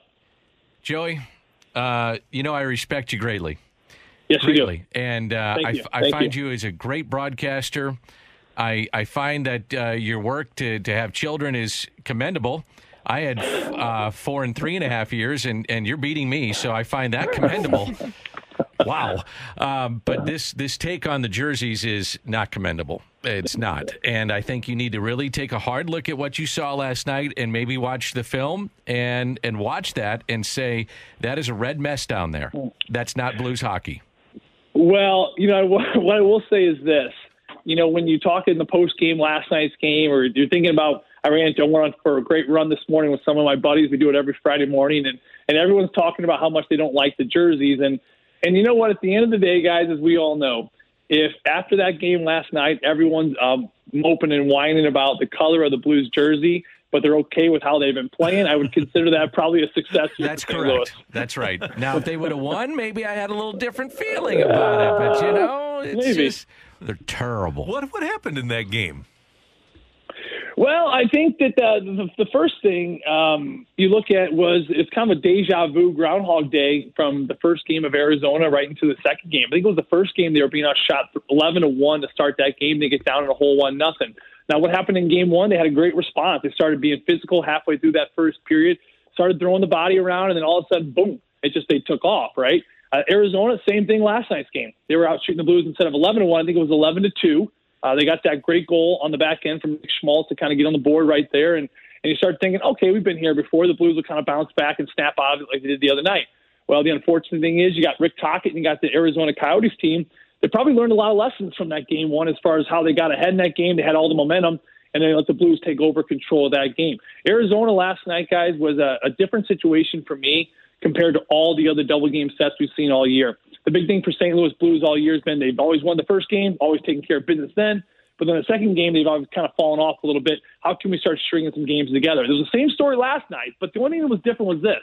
Arizona in the second game, yes, they lost the first game, but also they were a team that lost 5 out of the last 7, all in regulation. They would not grab a point out of 5 of the last 7 games. And I mentioned this on the broadcast before the game. Rick Tocchet is a go-getter kind of coach. You know the message in that locker room is this. We've lost 5 out of the last 7. If we don't start making some hay very quickly, if we don't stop this bleeding right now and start grabbing some points, guys, we're going to play ourselves out of this playoff series within 3 weeks. And that's the truth. So that's why the desperation, the urgency for the Arizona Coyotes was an all-time premiere last night. They came out hard. They finished hard. The Blues made it interesting last night. But unfortunately, the red jerseys, it didn't bring them any luck. And I thought it would, too, because you look at red. Red's typically a fast color. Like if you ever get like a red Ferrari, your insurance apparently is higher than like a black Ferrari because red pops for cops. So reds, we've talked about this before. That's why the color red on a stoplight's red, because it really jumps out at you, because the most dominant color when you're out driving is green, because you see green grass, you see green trees, you see brown, right? So it's a lot of green. If you look at the opposite end of the color spectrum, what is the opposite color of green is red, and that's why they make the stop sign red, because it really jumps out at you. It stops you. So for cops who are looking at cars, it's the same thing. They're looking at constantly greens everywhere, different shades of greens. So when they see a red car, if a red car is going 60 or a black car is going 60, the red car is going to look faster because it pops. So back to that point, I thought the red was going to bring us some speed and some looks, but it didn't happen. Joey, you always have so much information for us. This is why you're the hell best. are you talking about? But I got to ask you this, Joey. So last night, Craig Berube, this comment popped out to me like a red Ferrari. He said after the game, I believe there's a bunch of individuals in there that do compete and work and they're ready to play, but we have too many that aren't. And if that's the case, you're going to have a tough time winning. That's the bottom line. Now, this is not the first time we've heard shades of this from Craig Berube. So when he's saying things like this about some members of the team not necessarily competing as hard as they need to, how does that translate in the locker room?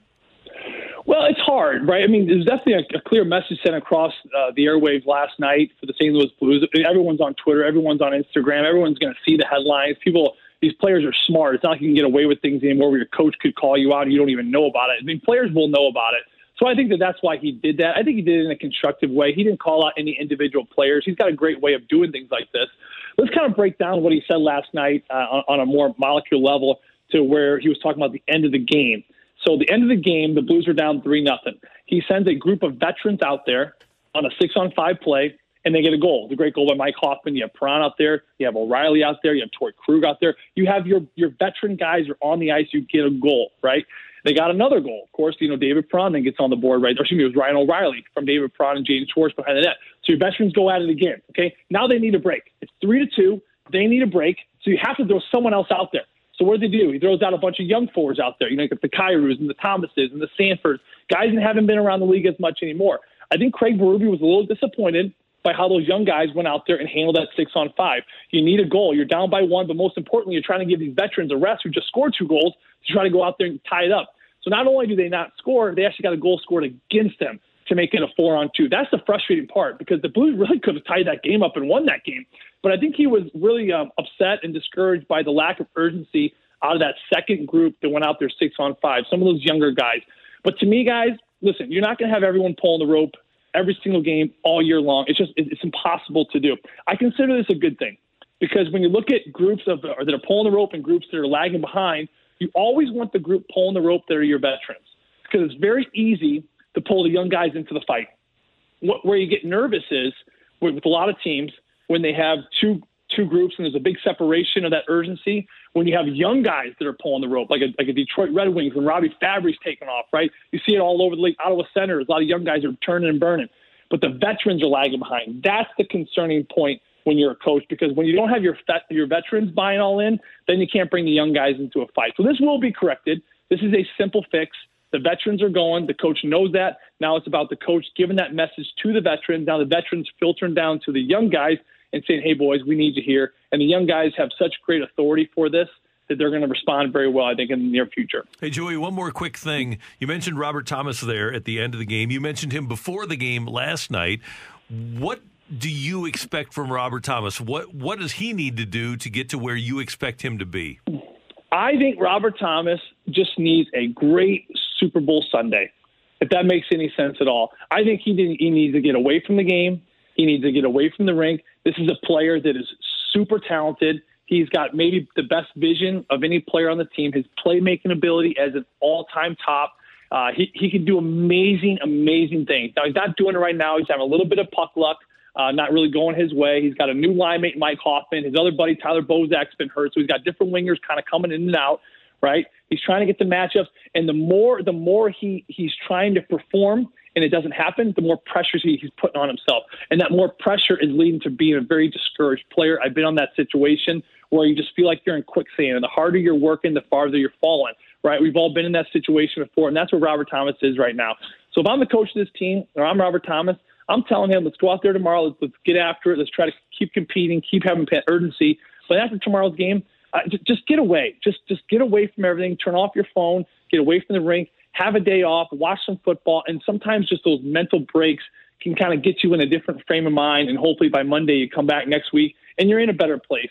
But right now, without question, Robert Thomas will be the first one to tell you that the desperation, the battle on pucks, it just isn't there. I mean, you look at that goal that the Coyotes scored last night's game, the puck's on the goal line, and there's 2 Blues players around it, and then the Coyotes just win the battle. It's just that simple. So it really is a mental thing for Robert Thomas. Confidence is something you cannot give a player. It's only earned, but it's earned through hard work. And that's what Robert has to get back to. Just playing hard, playing urgent, playing physical. And it's amazing when you do those things, how the dominoes kind of fall in your favor. and then all of a sudden you start getting points again. Joey, when you played, you were probably one of those guys that never talked to the media. You probably never really said much after a tough loss. You didn't really like to deal with the media, weren't you? Hey, you know what's funny? You know what's funny, Dan? Yeah. The only time the media ever wanted to talk to me was like between periods or after games where we got blown out like 6-0, where no one wants to talk. So, hey, Joe will talk to us, and of course, me, I'm like, hey, so great, like I'm excited. I gave him the time of the day. I was out there. I'm like, hey, ask more questions. This is great. No one ever talks to me. This is awesome. Well, that's great. You're awesome, buddy. Thanks for doing this as always. Hey, thank you guys. You guys have a wonderful weekend. Enjoy Super Bowl Sunday, and then we'll talk to you guys next week. You bet. Thanks, Joey. Joe Vitale with us on 101 ESPN. Next up, we've got The Fight coming your way on Carricker and Smallman with Danny Mac. We're right back to the Carricker and Smallman podcast on 101 ESPN. Welcome to The Fight on Carricker and Smallman. In the red corner, Average Joe Listener. And in the blue corner, the undisputed king of morning drive. Please welcome Randy Carricker.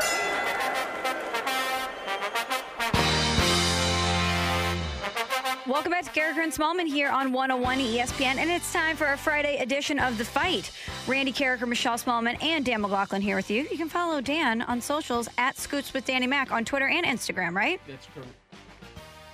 That's correct. Thank you very much. You can follow Randy at Randy Carricker. You can follow me at M. Smallman. But let's welcome in our fighter today. Paul is with us again. Paul defeated Randy 4-3 yesterday. That's right. He got all 4 correct. He was very good. Randy was not happy one bit. So nice job, Paul. You ruined the rest of the show after putting Randy in a bad mood. But I'm very happy that you did it. Yes, you helped it very much. But is Randy going to come back today like the Blues opponents have in Game 2 and come out with intensity and a vengeance? Let's find out. The question is, though, hey, Paul, did you watch the Blues game last night? I watched a little bit of it. Okay, any thoughts on the sweater being worn last night? I did not like them. Thank you very much, Paul. I hope you win today. Take down Randy. Let's go. You know, Paul, I don't know your age, but we just talked to Joey Vitale, who's a millennial just like me, and I think it depends on which era of Blues hockey you fell in love with first, because I think people like Joey and I will always have a soft spot for those jerseys because that's the first Blues team I really fell in love with, even though it's the reverse retro. But well, like Joey said, Dan, he's old, and I fall in the same category with Dan, so I guess that's why I fall in line with him. Wait a minute, Paul. Hold on. That's what he said. I'm just quoting him. Yeah, he's just quoting him. We were simpatico, and now you're calling me old. Now I'm going back to Randy here. Hold on here. So, it's Dan, all our good. paths have actually crossed before. Oh, yeah? When? I've been fortunate enough to attend a couple of the Cardinal fantasy camps down in Florida. Oh, and awesome. you were there. Awesome. Yeah. It was unfortunate it was canceled this year, but hopefully we get it back going next year. God willing. Yeah. Awesome. It's great stuff. Well, hopefully we see you next year. All righty. Sounds good. Let's do it. Well, hopefully you win the fight, too. Let's jump right in. Question number 1 for you. Which active NHL player has the most career regular season hat tricks? Is it Sidney Crosby, Alex Ovechkin, or Corey Perry? Man, I say Crosby. The newest Cardinal, Nolan Arenado, has an impressive amount of gold gloves. He's got 8. Who has the most gold gloves at any position in Major League history? Is it Greg Maddux, Brooks Robinson, or Ozzie Smith? Greg Maddux. Question number 3 for you, Paul. Who is the youngest coach to win a Super Bowl? Is it Mike Tomlin, John Madden, or John Gruden? Mike Tomlin. I'm going to have to go with John Madden. Okay. Question number 4. What Braves pitcher caught Hank Aaron's 715th home run when it flew into the bullpen? Gary Gentry, Joe Niekro, or Tom House? Tom House. Okay. All right, we're checking our score here with Emily and with Dan. Randy is on his way back in. So you had the chance to go to fantasy camp, not to interrupt here. I was just going to ask about fantasy camp. Yeah, so you went down 2 different times. What years were you down there? Well, it was there 3 times. I was in 2014, I believe. Was the first one. 15, and then I missed a year, so then it would have been 17, I believe. I tell everybody, if you have the chance to do it, go down there. It is, I'm sure you felt like it was an experience of a lifetime, isn't it? It is absolutely incredible, the job they do. I mean, you spend 3 or 4 days like a major leaguer. It's awesome. You're just surrounded by greatness with all the, not just the Cardinal Hall of Famers, but MLB Hall of Famers, and then all of the legends, the former players. It's pretty incredible. Yeah, and last year it was Larry Walker was down there when he found out that he was going into the Major League Baseball Hall of Fame. So It was pretty cool. It was really cool. Randy, say good morning once again to the man that defeated you yesterday, Paul. Paul, welcome back. Great to have you with us. Well, thank you. How are you today? Everything's good, thanks. All right, good. Randy, question number 1. Which active NHL player has the most career regular season hat tricks? I'm going to play the chalk here and go with Ovechkin. Okay, Randy. Let's go with number 2. I'm pulling for Paul. Good for you. Yeah. You like that? Yeah. Yeah. How do you like them apples? Newest Cardinal, Nolan Arenado, has an impressive amount of Gold Gloves. He's got 8. Uh-huh. Did you know that? You did know that, didn't you? Yeah. Yeah, okay. Who has the most Gold Gloves at any position in Major League history? He's got like 20.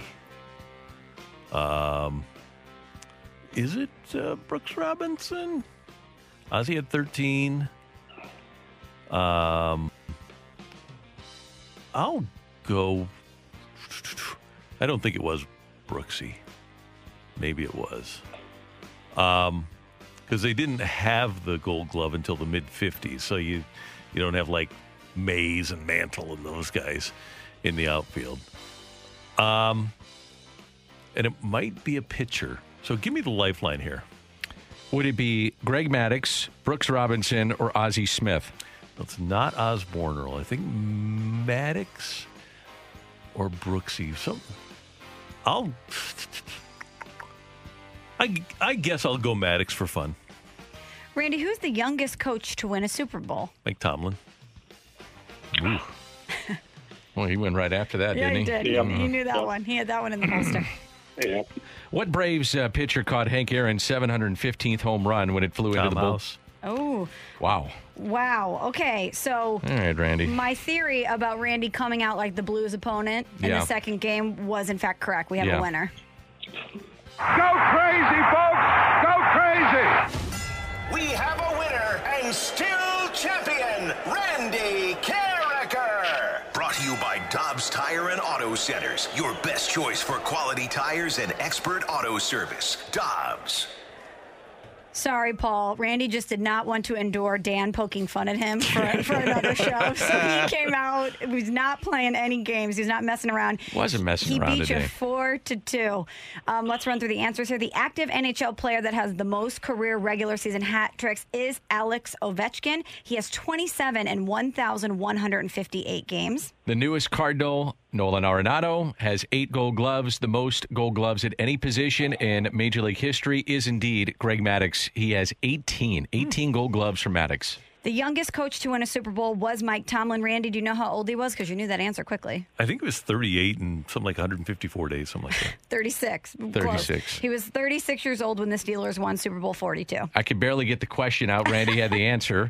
What Braves pitcher caught Hank Aaron's 715th home run when it flew into the bullpen? It was Tom House, who is the father of modern pitching mechanics, commonly known as the father of that.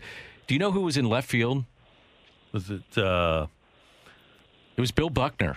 Was it? Yeah, Bill Buckner actually scaled the wall and asked for the ball, and Tom House would not give it to him. Tom House went to home plate to hand it to Hank Aaron, and the only thing that he got for it was a local TV company said, "Here, we'll give you a TV." So that's what he got for it, and handed the ball to Hank Aaron. And now he's a quarterback guru. He's actually some of the top. Brady a lot. Yes, absolutely. As it ties into the Super Bowl. Yeah. Anyway, so, hey, Paul, hopefully we see you at Fantasy Camp next year, and thanks for doing this. All righty. Thanks for having me. You got it. Take That's care. Paul. Coming up, we're going to talk to a Super Bowl champion, Kerry Davis. He played for Bruce Arians, the head coach of the Bucs, and CD, one of our favorites, is next on 101 ESPN. We're right back to the Carricker and Smallman podcast on 101 ESPN.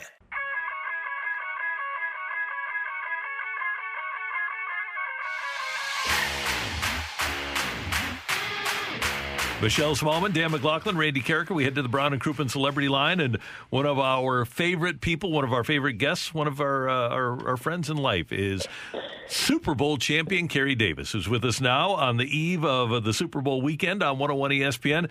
CD, how you doing, man? I'm doing great. How are you all doing? Everything's good. How excited are you for one of your former coaches, Bruce Arians? You know what? I'm excited for those guys to have an opportunity to go down there. I mean, I think it's going to be a great game. Watching Bruce has done a great job with this team, being able to get Tom Brady in and have all of the weapons that they have. I think everyone assumed that Tom was done or past his prime, and he continues to show everybody that, you know, I'm still here, I'm still kicking.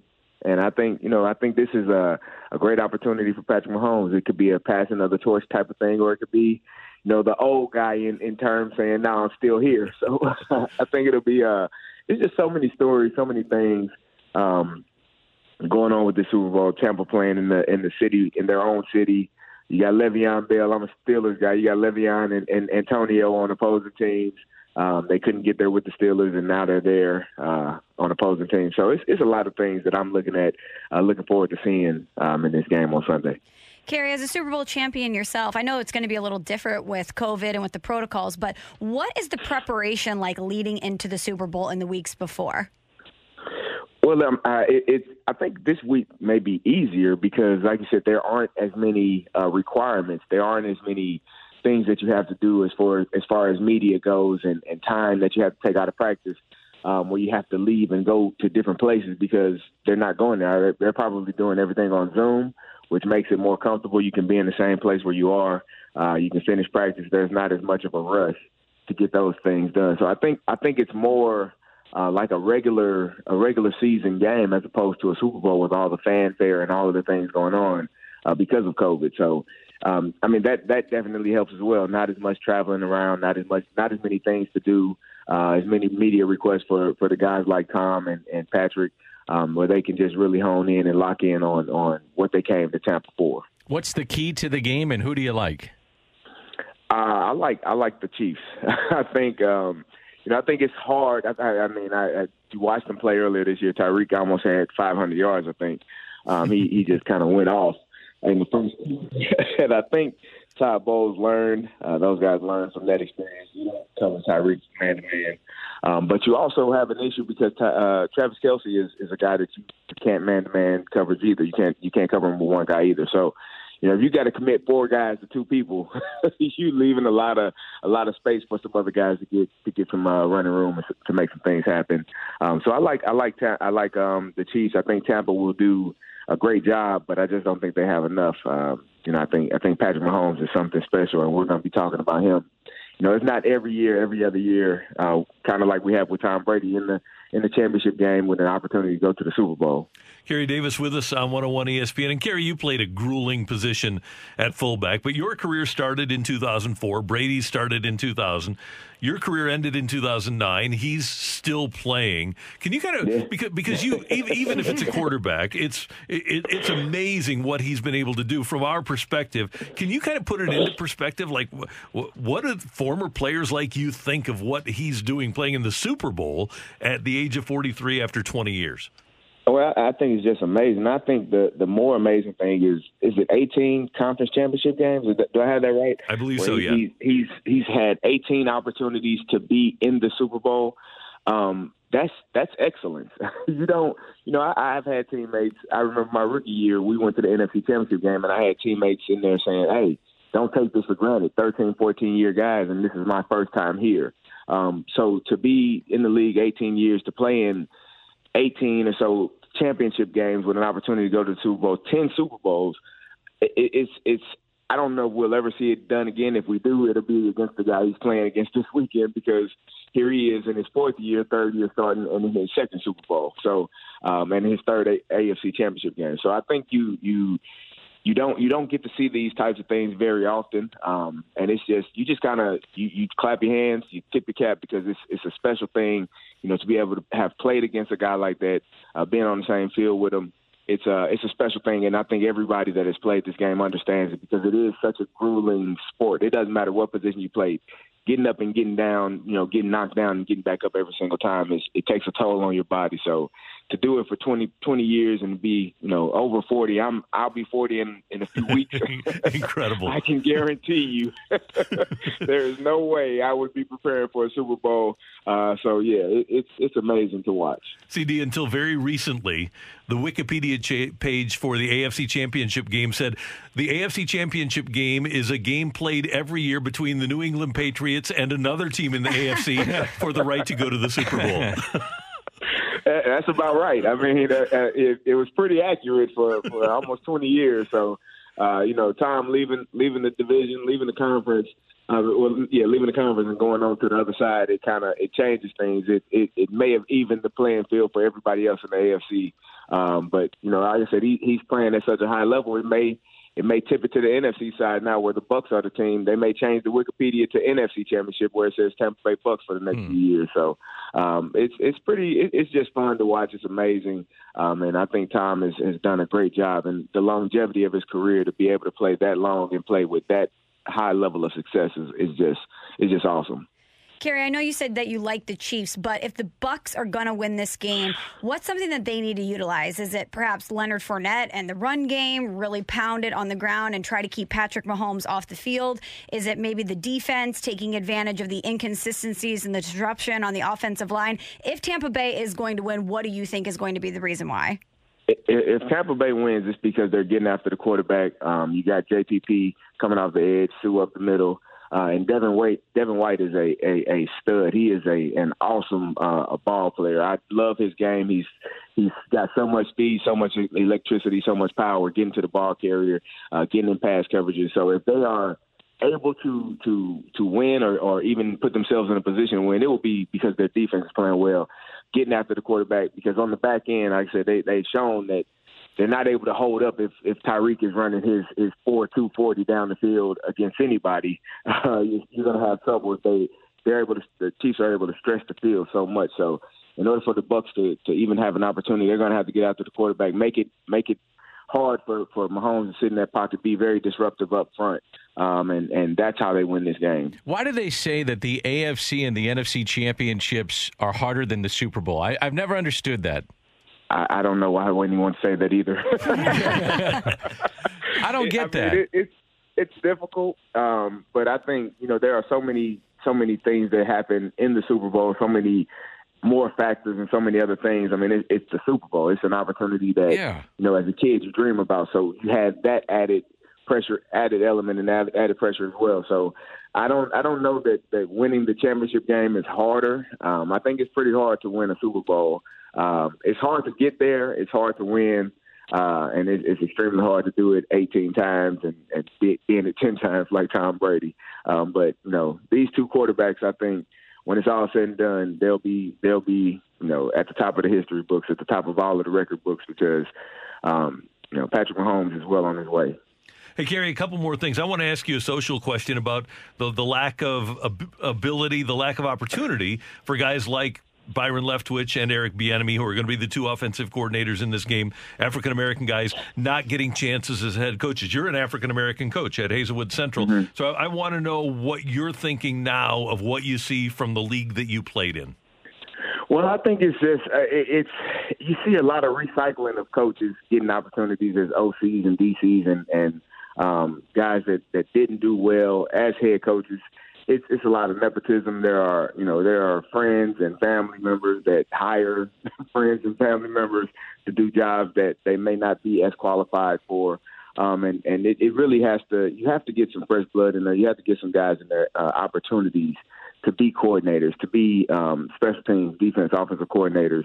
And here's the other thing. I think people that know football understand that just because you're an OC doesn't mean you're going to be a great head coach. Just because you're a DC doesn't mean you're going to be a great head coach. The Texans hired the receiver coach from Baltimore. You don't have to be an OC, because more times than not, you're not going to call that offense or that defense. You're going to hire somebody to call your offense. And by the way, just to interject here, Andy Reid was never a coordinator. There you go. So there are people that can coach this game at a high level, but you just got to give them an opportunity and really give them that opportunity and ride with them. Mike Tomlin was a guy that nobody knew when he was hired as the Pittsburgh Steelers head coach. I think he was a coordinator for 1 year in Tampa, and then he got the head coaching job with Pittsburgh, and has not had a losing season yet. Has been to 2 Super Bowls, won one, and has done some amazing things throughout his entire tenure there. So you just have to be willing to give those people opportunities, and the recycling of coaches that have not done a great job. I think that part has to stop, because we've seen what they can do, but they're continually getting opportunities to do the same thing that they've already done. And final thing, have you had a conversation yet with new Illinois head coach Brett Bielema? And he's going to have a fullback, isn't he? He should. I mean, he's a Wisconsin guy. He coached in Wisconsin. He's an Illinois guy, Iowa guy.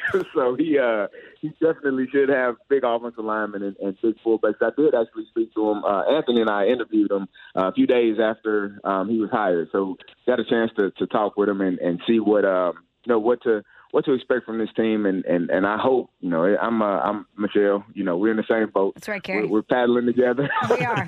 There were holes in the boat, but we were rowing it together. You rowing, I'm pulling getting the water out. So That's right. We're trying to keep it together over here. So hopefully Brett can do a great job and keep things going and get things going in the right direction, because we us Illini fans, we need it. Basketball is saving us right now. I love what I'm seeing with basketball, but hopefully Brett can get the things going in the right direction with the football team. All right. CD, love you. Enjoy the weekend. Enjoy the Super Bowl. We'll talk to you soon. I appreciate it. All right. See you later. That is our buddy Kerry Davis on 101 ESPN. Get ready for Super Bowl 55, which you will hear here on 101 ESPN. Coming up next, today's big thing, TD or interception. We're going to get some points from Emily, and we're going to say whether that's a TD or an interception. That's next on 101 ESPN. We're right back to the Carragher and Smallman podcast on 101 ESPN.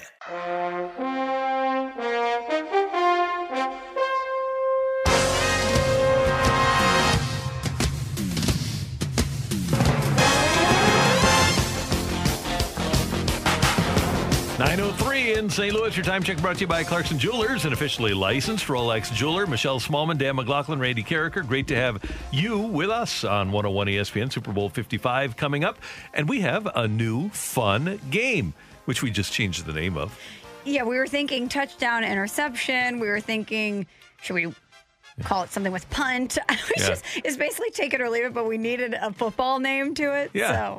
So now it's going to be stands or overturned. Stands or overturned. Okay, let me write this down. And we may change the name again halfway through this. Yeah, we can change it to take it or leave it if you want. Truth or trash, whatever. Oh, let's do truth or trash. You got it. You know what? That brings me back to the Rams pregame show days. Yeah, that was fun. And a lot of trash, man. I was going to say, I used to have to come up with those. And a lot of trash. The questions that would be posed were, the Rams will be able to defeat this opponent if this happens, and it was always trash. So one time we were doing the Rams pregame show. I don't know if you were still here, Michelle, but we wanted to rank the 4 coaches in the NFC West, and it was who's 1, 2, 3 between, at the time, Harbaugh, Carroll, and Bruce Arians. And the Rams were terrible. And we didn't even consider, Jeff Fisher. And the Rams actually called and complained because we didn't have Jeff Fisher as part of the conversation. So who would call you? Demoff. Oh, okay. As our friend Chuck over at Channel 2... Professional liar? Professional liar. Yeah, he sure is. Yeah. Great graphic. Yes. Graphic. It's a very good graphic. Let's play a little truth or trash, shall we? All right, truth or trash, guys. The Tampa Bay Buccaneers defense will be able to handle the speed of that Kansas City offense. Truth. They did, actually, in the final 3 quarters of their previous game. They had to move into a zone, not play as much man. I know that they like to gamble and play man, but because of their zone defense, they will be able to handle that great speed. You cannot play man. No. You cannot.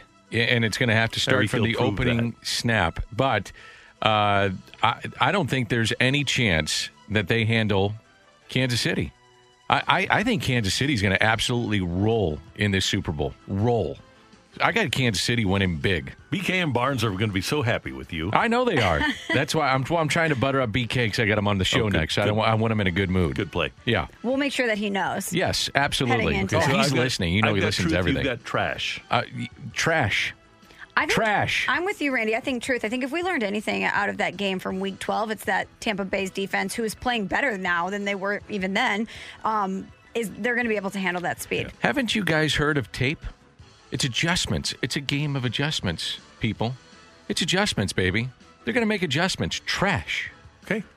That's all there is to it, Randall. Can we get one more adjustments out of you, Dan? Adjustments. Thank you. All right, guys, truth or Part trash? of my pillars. Is that a 4 pillar of the Yes, show? Adjustments? I'm going with my pillars of the show. You know what? That should be next week. By the time we reconvene next 4 Thursday, we pillars. need our 4 pillars for the show. Sure, yeah, we can do that. Humor, adjustments. We'll figure it out. We'll marinate on it. BS. BS, definitely. That's 3 and 4. All right, there you go. There's a lot of that. All right, guys, truth or trash? A receiver or tight end can win Super Bowl MVP. Totally trash. Because there's no way that even one receiver can catch enough balls for enough yards and enough touchdowns to overcome the quarterback who threw it to him. So, no, even if Tyreek Hill has the game that he had in the first game, where he had 229 yards, I think, after the first quarter, no, Mahomes would still get it. Have you watched Mr. Kelsey play? Yes, I have. But who's going to be throwing it to him? It doesn't matter. Yes, this guy could have over 100 yards and put up big numbers. I think, what's the other part? Not trash, but truth. When we watched the NFC Championship game, Tom Brady threw 3 picks, remember? Yeah. He was the first person that went to the podium. It doesn't really matter what is going to happen. Either one of these guys will be the Super Bowl MVP, whether it's Mahomes or Brady. Do you see the looks I'm getting from Emily and Ryder back here? Yeah, total disgust. Yeah. That's okay. I think there's a better chance of a defensive player winning MVP than a receiver. That's fine. Yeah. Teron, Matthew. Yeah. All right, guys. Chris Jones. First defensive tackle ever to win it. Any more? Truth or trash? The Chiefs' offensive line will be their Achilles heel, with all due respect to Eric Fisher. Too soon? I don't know. That's good. I like that. Too soon? I don't know. You're turning into Randy. I didn't mean it like that, but it does play. I'm not going to lie. It does play. I am going to go with, I'm going to say truth, because I think they'll have to make major adjustments because of the lack of Eric Fisher and Mitchell Schwartz. Well, you got to make sure that in your backfield that you adjust the key word there to extra protection on the left side for JPP, and they will. It's that simple. So, truth. But I also think if I'm Andy Reid and Eric Bieniemy, I'm using a lot of jet sweep action. I'm not going to throw the ball as much. I'm just going to try to get the ball into my playmakers' hands. One-step drops, slants, and jet sweeps with Hill and Hardman. There's a nugget of truth in there, but I'm going to say trash reluctantly, just based on the information we got earlier in the week from Diana Rossini from ESPN, who's been down there. She talked about how Andy Reid is having the offensive line consistently practice in different positions so that this isn't jarring for them. And I don't know if that's going to translate on Super Bowl Sunday, but it does seem like they've been putting this into practice prior to game day. All right, truth or trash, guys. Bruce Arians can outcoach Andy Reid. Trash. I like Bruce Arians, by the way. Too. I think he's really good. Yeah, but Andy Reid is really good. And Andy Reid's staff, with all due respect, I mean, the Tampa Bay staff is great, but Andy Reid's entire staff is really good. And I don't think anybody, and we didn't really see it here, I don't think anybody makes defensive adjustments better than Spags does. How cool would it be, by the way, to see Andy Hill get a ring? After that'd be fun. After all the Mizzou? Yeah. That would be really cool. I'm going to say trash, too, even though I like Bruce Arians and that coaching staff. Andy Reid and Eric Bieniemy have been in their bag this season, and I like Spags v. Tom Brady. Yeah, and he'll have a plan for plan. Brady. And he has Chris Jones, which helps. All right, one more, guys. Truth or trash, special teams can be the difference in this game. Andy Hill. Yeah, I'm going to say truth on this one, guys, because I really think that Hardman can have that big return or multiple big return that sets up the Chiefs in great field position. I know that the return game of Tampa is good.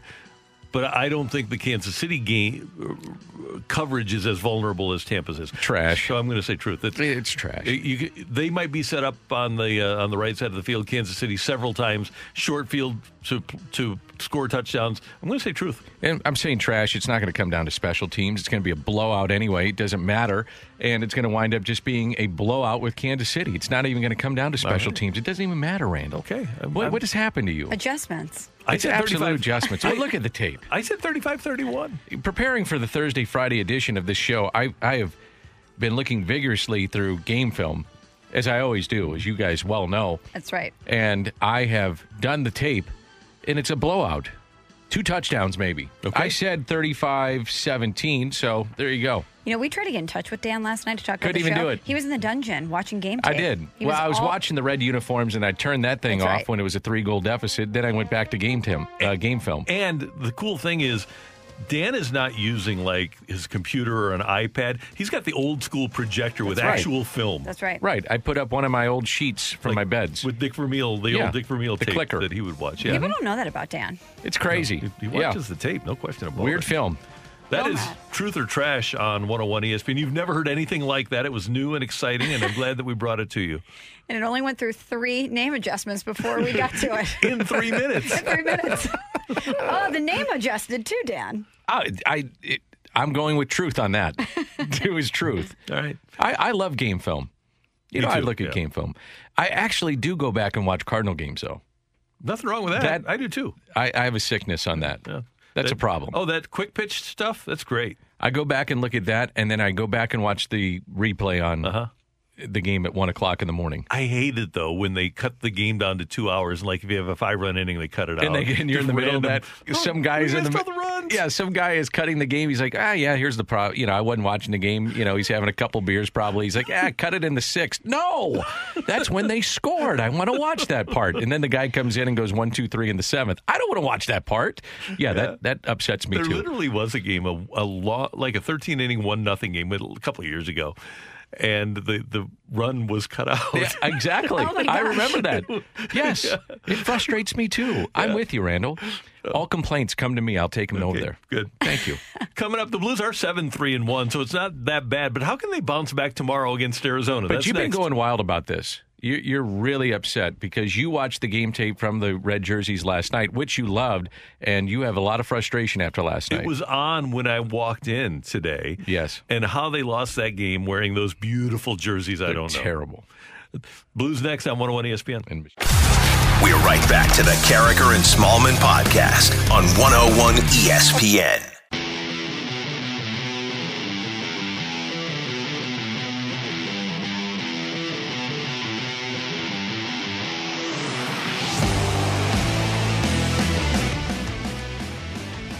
Don't forget, Super Bowl 55 is going to be played on Sunday at 5:30, and if you're driving around, you can hear it here on 101 ESPN. What do people do if they don't watch or listen to the Super Bowl? I didn't watch. They used to go to movies. The year after the Rams left. Didn't watch it. Didn't watch 1 minute of it. I didn't watch the Rams-Patriots Super Bowl a few years ago. I watched 2 minutes of it, of that one. It was my boycott. So what'd you do instead? Got my car washed.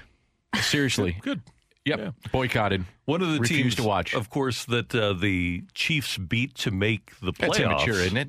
It's kind of it's immature. Yeah, that's fine. Hey, I'm sorry. It's immature. You vote with your money and you vote with your viewership. So if you're telling them I'm boycotting you, that's the way to do it. Yeah. I boycotted that year. I'm back though. I canceled NFL Network when they left. I'm not giving them any money. Yeah.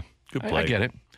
I'm sorry, Randy. Go right ahead. The Chiefs make it to the Super Bowl in part because of a victory over the Cleveland Browns in the playoffs. The Browns running backs coach, former St. Louis Cardinal Stump Mitchell. And, Dan, you were telling me that you were watching the Oscar Pistorius documentary. I did. I'm halfway through it. It's interesting. It is long. Kind of boring, though. What's his nickname? Like Livonia Mitchell is Stump. I find I only seen him in the Blade Runner. Actually, it is Blade Runner. I think that is his name, Blade Runner. Yeah. Do you know his story? I do. I haven't seen the documentary. I haven't started. I'll take a shot at it. There's some documentaries that are better than others, and I usually stick through the entire documentary, and this is one that I'll finish up. I'll finish up watching it tonight, probably.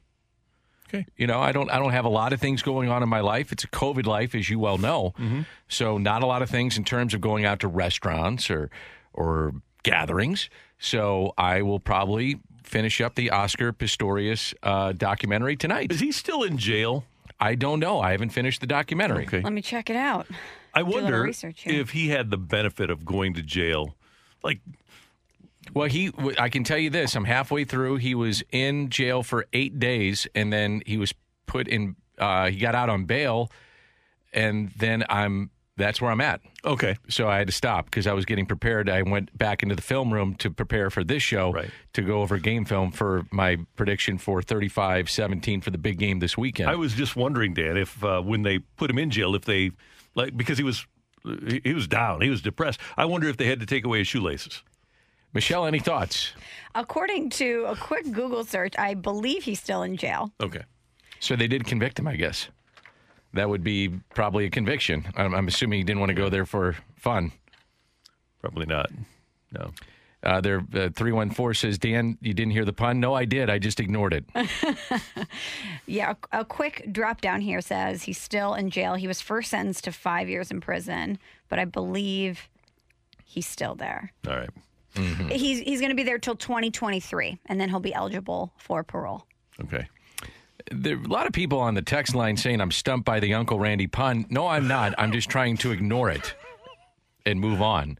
And yes, Uncle Randy has reared its Uncle Randy head again. You know, it's 9:21. Are you surprised it took till this point in the show for us to really arrive here? Yeah, I thought with Super Bowl week we'd probably have a Ray Lewis reference at this point. You know, Super Bowl week of some point. I didn't even think about Ray Lewis. Yeah. Again, Randy, the floor is yours. It's your show and Michelle's. He was wearing a white suit. Again. Where's the suit? Sharp dressed man. Let me look at the schedule here. The Blues are back in action tomorrow. It's 9:22, and at 9:20, we already did Vitale. We had Delsing, Kerry Davis. Isn't this You're Killing Me, Smalls? No, we're that's doing next. Blues now. We're That's going to next. talk about the fact that they did lose 4-3 last night. They were down 4-0 before coming back to make a game Randy, of the it. transition is Oscar Pistorius was really fast. The Blues, slow start. Yeah, nice. Nice. There you Way to move. What is wrong with you, honestly? Nothing. I'm good, man. Okay. All right. I just want to make sure that, nothing was wrong with you. Yeah. Just, hey. When I what is Stump Mitchell doing now? He's the running back coach for the Browns, yeah. Okay. You got to get him on the air. I'd like to hear what he's doing. He was like my favorite player growing up with the Big Red. Yeah, he was great. Number 30. Love him. We should get him on. Okay. Anyway, Mike Hoffman talked last night after the game about what the Blues need to do to change to be better tomorrow. I mean, I don't know. Maybe it's playing the same team back-to-back twice. Seems like we win the first one and then maybe let our foot off the gas at the second one. Think it's going to be easy, but that team's coming out hungry, especially if they lose the first game out of a 2-game series. So it's a new schedule for everyone. Obviously, we got to learn and like I said, got to keep our foot on the gas even for that second game because that other team's going to be coming out hungry just like they did, and they capitalized and they were the better team for most part of the game. And number 68 says, hey, you can count on us for Saturday's game against the Coyotes. We're going to be back. Yeah, exactly. It's 1-1 now, so we'll definitely come out and we'll be ready to go that next game. Hashtag LGB. Treat it like a playoff series. Yeah, now the Blues are the team that didn't put forth their best effort and has a chance to respond. And so maybe they'll win. Yeah, and one of the things about the Blues a couple of years ago, and hey, you're going to have lulls during the course of a season in terms of effort. It's just not going to happen all the time. Ryan O'Reilly, the captain, says we have to be more consistent. It's disappointing.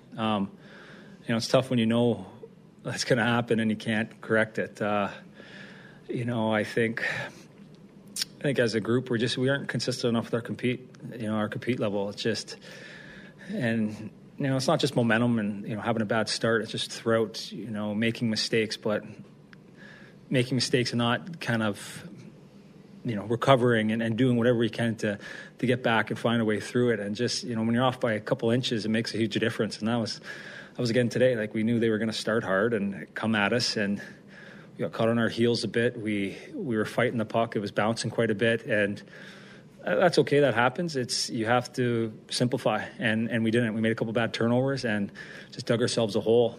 And then, we just, searching to find the net, we couldn't, and it was just too late by the time we did. So they got to go to work tomorrow. What's interesting is how these teams come out in Game 2 of these back-to-backs. Have you been watching these? Yeah. Whether it's with the Blues or across the league, it's the first 5 minutes. It's kind of cliche to say it, but the first 5 to 10 minutes of those Game 2 of the back-to-backs, if you can essentially withhold those, you have a chance then to get back into it, get back into the rhythm of the game or the 2-game series, if you will, and you win those games. If you stay and hold them off for the first 5 minutes, you win the game. Right. It's the first 5 minutes. And for whatever reason, the Blues, it's just like last night, all of a sudden you look up, it's 3-0, and you're playing catch-up, and that can't happen. I think it's going to be interesting that now all of a sudden the league is saying to the Coyotes, oh, by the way, you got to stay here. And, all of a sudden, if you're the Coyotes, you're thinking, okay, we got through the 2 games, you got to split. Now you got to stay here. It's just such an odd season, man. It's so weird. This is to the advantage of the Blues. You take advantage of this. You win these next 2 games. You get the 4 points and don't look back. Yeah. From the 314, come on, guys. You can still make fun of Oscar Pistorius. He doesn't have a leg to stand on. Terrible. This from the 314. That Pistorius story is all true. I mean, it has legs. No comment. From the 314, he will walk out of there in 2024? He will walk out of there. Oh.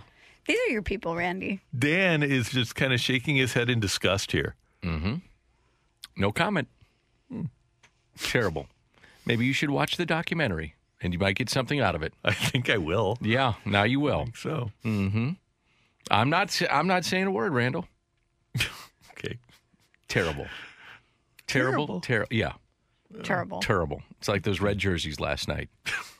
Terrible.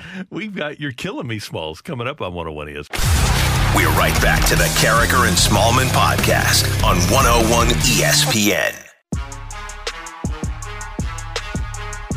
Couple of texts from the Air Comfort Service text line 65780 before we get to Your Killing Me, Smalls. No more Pistorius. From no. 314, no. When he gets out, hopefully he can hop back into society and put his best foot forward. Terrible. From the 314, Pistorius made a terrible mistake. He'll need to pull himself up by his bootstraps and start off on the right foot. Texts from the 314. 2023, allegedly. I'm disgusted with it. I'm not. Nope. I don't want any more texts like that to the text line 65780. We won't read them. If you send them, we just know that we will not read texts like that. Sure. Yeah. As he continues to give out the text line. Right. The Air Comfort Service text line 65780. We don't approve of what you're trying to get us to say, and we just won't say it. Okay, Michelle, go ahead. You're killing me, Smalls. All right, guys, as you heard Emily say in her update last night, we got word Dexter Fowler was traded to the Angels. He was traded for a player to be named later, which Randy says has a chance to be good, player to be named later, or cash considerations. But I wanted to read Dexter's goodbye to St. Louis. He had a complicated time here in St. Louis at times, some highs, some lows. But I thought his message to Cardinal Nation last night was all class. He put on Instagram, man, it never really feels right or gets easy saying goodbye to your brothers and your team city. Anyone who knows this game knows it can change with the crack of a bat. My eldest daughter spent most of her young life in St. Louis, and my youngest was born in St. Louis. Our little girls are St. Louis girls. We will always hold a place in our hearts for the city and for the team. Thank you, St. Louis. Thank you, Cardinal Nation. It is classy. Good for us to have had a guy like that. Yeah, Dexter, I got to know Dexter very well. Played a lot of golf with Dexter. Good dude. I wish him well. I bet he, in the final year of his contract, because the final year of a contract is always going to motivate a player in any sport. Sure. He's reunited with Joe Madden. It wouldn't surprise me at all if he puts together a solid year. He's closer to home. He gets to train in spring training now. His off-season home, his full-time home is in Vegas, so now he's in the Phoenix area, reunited with Joe Madden. They're going to put him out there every day. I bet he puts together a solid year. Good for Dexter. Yeah, it'll be great. I just thought that was a classy goodbye. And it seems like a win-win for him and for the Cardinals who want to get playing time for their young outfielders. Absolutely. And that's the way we're going to see it. You're killing me, Smalls. So because it's Super Bowl week, we've been taking a look back at Super Bowls of the past, especially Super Bowl 34. That's one that stands above all others here in St. Louis. And Kevin Carter, who was a member of that Super Bowl, was doing work with CBS, and he told a story last night that I don't know if a lot of people know, especially here in St. Louis. So I wanted you to hear this piece of information, this story from Kevin Carter about something that happened in Super Bowl 34. The toughest quarterback I ever played against, and I have no qualms about saying this, was Steve McNair, God rest his soul.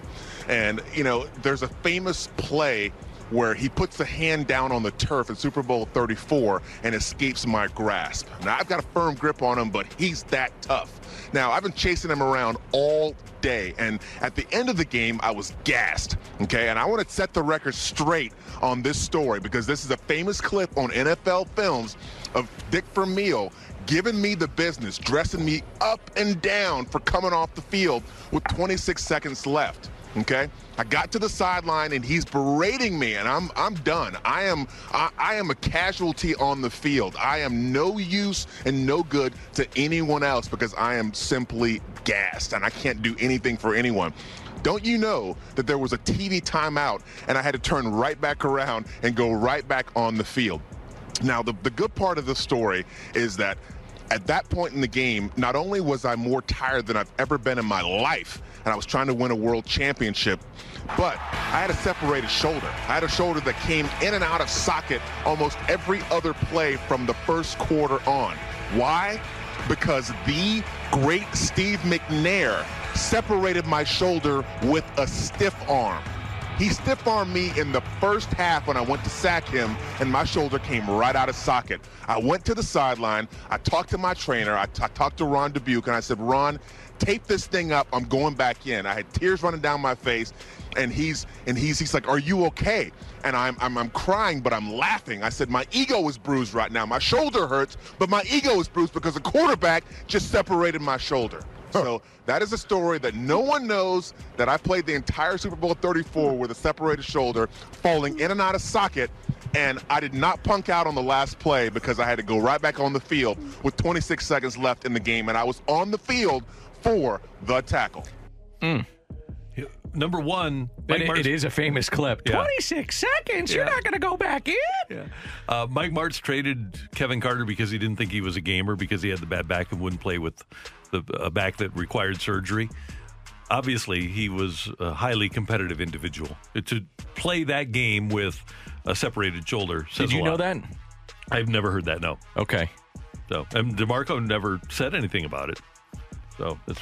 Maybe he didn't want best buds. to tell anyone because it was a quarterback that stiff-armed Yeah, that him might and be. knocked his shoulder out. Yeah, but that's a great story. Isn't it funny that we have analyzed that game inside and out? We've watched it so many times. We've talked to so many members of that team who've revealed things behind the scenes, and still we're finding out more information and little anecdotes like that. Yeah, we knew pretty quickly that Kurt nearly didn't come back for the second half. That was within a year that we found that out. Maybe even during that offseason that he almost didn't come out for the second half, but I'd never heard that one before. Well, if they don't win that game and that clip is still out there, could you imagine? Yeah. Kevin Carter's got to live with that? Yeah, now it's funny when we look back at now it's okay. that clip. And but if you don't win, it'd be like, well, what? Wait a minute, what? Now, but he did. He went out and played on that play, so it all ended well. Yeah. So it's fine. Yeah, it's funny. It's fun to talk to DeMarco about that moment. All those defensive guys talk about how they've never been more tired in their entire life than they were at that moment. They were all completely gassed. Absolutely. And it's funny now because they won. Yeah. Hey, it all ended well. You're killing me, Smalls. Okay, guys, so we know that Tom Brady was with the New England Patriots for a long time, and now he's obviously in Tampa Bay getting ready to compete in his try to win his seventh Super Bowl. And one thing I can't really understand is how many Boston fans are still riding for Tom Brady. If you ever listen to sports talk radio in Boston, they could have an amazing team, and all they want to do is complain about their teams. They have this love-hate thing going on, so I think it's pretty bizarre that they love the guy who left them, who chose to leave. But I've read all these articles about how Boston is cheering for Tampa Brady, and that includes Robert Kraft, the owner of the Patriots. He did an interview with WBZ TV, and they asked him if he's holding on to any hard feelings for Tom Brady or if he's cheering for him in the game this Sunday. Who are you rooting for in the Super Bowl? Well, I'm rooting for Tom Brady. I'm so excited. We've had some great communications, and he is such a special human being, and we were privileged to have him here for 2 decades, and he's one of the finest human beings I've ever met. He knows how to lead, and I wish him well, and I really hope he wins Sunday. Take it or leave it. You don't want Robert Kraft getting excited. Yeah, I'll take that. He can find a way to get excited on his own. He doesn't need a football game. Well, I'm not so sure about that. But, Yeah, I think he might need companion. Here's the thing, though. If you want to stay classy, that's how you do it. You're the owner, and you say, hey, that was our guy for a long time. He brought us championships. That's how you stay classy. You wish him well. And by the way, have you seen the ratings in the Boston area and surrounding area and New England area? Mm-hmm. The ratings, television ratings for their games have been just some of the biggest in the charts. Some of the biggest in the country. So they have been off the charts. The Brady merchandise, the Brady jersey, for the sales between the 2 weeks between the conference championship and the Super Bowl, the highest ever for any player between the conference championship and a Super Bowl. And in New England, obviously in Tampa, they have the greatest sales of Brady merchandise, but New England is top 5 for sales of Brady Tampa Bay merchandise. Wow. I look at it this way. When Albert Pujols pops up and I'm watching a late West Coast game and he comes up in their lineup, and if I know that he's going to come up and there's a commercial break, I stick through the break and I still watch Albert. Mm-hmm. And we're 10 years later? Sure. I still watch. I do too. But Boston is a different beast. It is. From a sports fan perspective. But they love him still. But They he's love still him. your guy, though. Yeah. You know what I mean? Like He's if Albert, given you so many moments. Yeah, he's still your guy. I think if you're a fan of the player, or he brought you enjoyment, or you just have that interest level of watching that player, said player, you stick through it. You watch it. Up, Guys, down, different, whatever. Doesn't matter. We are not going to read texts like this one from the 636. I heard when Oscar gets out, he'll be working at IHOP. Oh, Randy. We will not be reading texts like that. Or like this from the 314. Hopefully he didn't take the stand and put his foot in his mouth. That's just unacceptable. We will not read texts like that. Is there another Killing Me, Smalls? 101 ESPN. That was the last one, unfortunately. Can you come up with one? Sure. Killing Me, Smalls. You're killing me, Smalls. Hopefully when he gets out of prison, he takes one step at a time to get back to normal. Coming up next on Carricker and Smallman, it's the crossover, and we'll be talking about something. Cardinal baseball. Yeah, Dexter got traded. We'll break that down. And the Blues jerseys. And I think the Super Bowl's this weekend. But no more of these texts. Get your text in about those jerseys. I'm 101 ESPN. We're right back to the Carricker and Smallman podcast on 101 ESPN.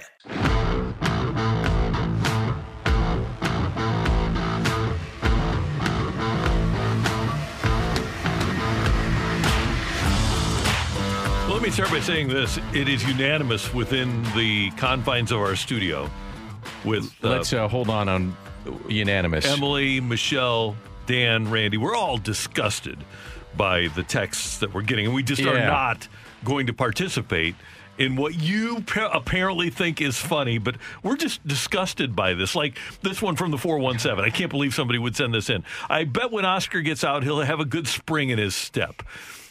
I can't imagine that somebody would do that. This one from the 636. Randy, you have to stop. You're making Danny Hopping mad. You can listen to the full podcast presented by I Promise and listen to the interview with Kerry Davis. We had Jay Delsing on. Joey Vitale. This one. Joey Vitale was on. With some great info about driving in the color red. We talked about Dexter Fowler in the first segment at 7. This one really disappointing. Guys, from the 314. I wonder if Oscar will meet a new girl named Eileen. At 8:30, we had the fight with Randy. He became the champion. He regained his crown. It was a really good fight. You can hear that. Here's another really disappointing text from the 314 to our Air Comfort Service text line 657-880. And we just aren't going to read texts like this. He is eligible for parole in 2023, but his lawyers don't have a leg to stand on. Joey Vitale talked about the jerseys at 8:15. You can hear what he's had to say about that. It's all presented by I Promise, Hey, and Randy. it's good stuff. Our wonderful executive producer, Mike Ryder, also made a suggestion for a woman that he can meet, Peg. Coming up on the show at 10 o'clock, we're going to visit with Daniel Descalso. Alex and BK will be out at Centene and covering the Blues practice, so we'll get into what's happening out at the Blues practice. They had a loss last night in their red jerseys, and Daniel Descalso, the former Cardinal who played with Nolan Arenado, he'll be one of our guests. Oh, good. Here's one that really bothers me, guys. Pistorius loves chicken day at prison. Every time he asks for 2 legs. So my prediction coming up for the Super Bowl is that the Chiefs are going to win 35-17. I think they're going to be able to control the basic portion of the offense and a really good ground game. I think Kelsey's going to be a big part of it. 35-17 is my prediction. I've got 35-31. From the 314, another, and this is good. This is valid. Yeah. How dare you pick on somebody who can't stand up for himself?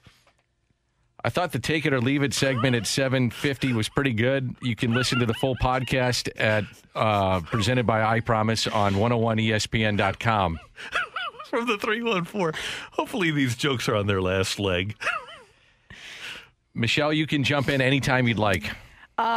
Well, I did get some valid information from the text line from the 314 that no one else in prison runs things. Oscar Pistorius is the alpha because no one wants to step on his toes.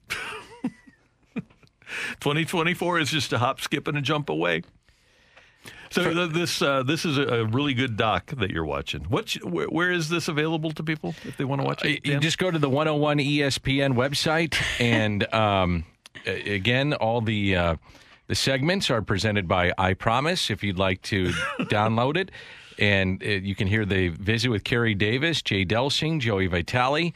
Yesterday, Nolan Arenado, he was great. And again, my Super Bowl prediction, 35-17 in favor of the Chiefs. We had a great breakdown of that. And Dexter Fowler's been traded to the Angels, if you haven't heard, and the Blues had red jerseys last night. And the Cardinals are going to get back either a player to be named later or cash considerations. Am I the only person picking the Bucks? No, there's a lot of people. On our show, though. You guys are both picking the Chiefs. I'm going 35-31. So Dan and I both have 35 points being scored by the Chiefs. But he has the Bucks only scoring 17. I have the Bucks scoring 31. I have 35-31, but Bucks. Oh, good. Yeah. So we're both betting the over. I think the over is easy in this game. Now it'll probably go way under because Spags and Bulls will have great plans. But I think is the under 54.5 or 56.5?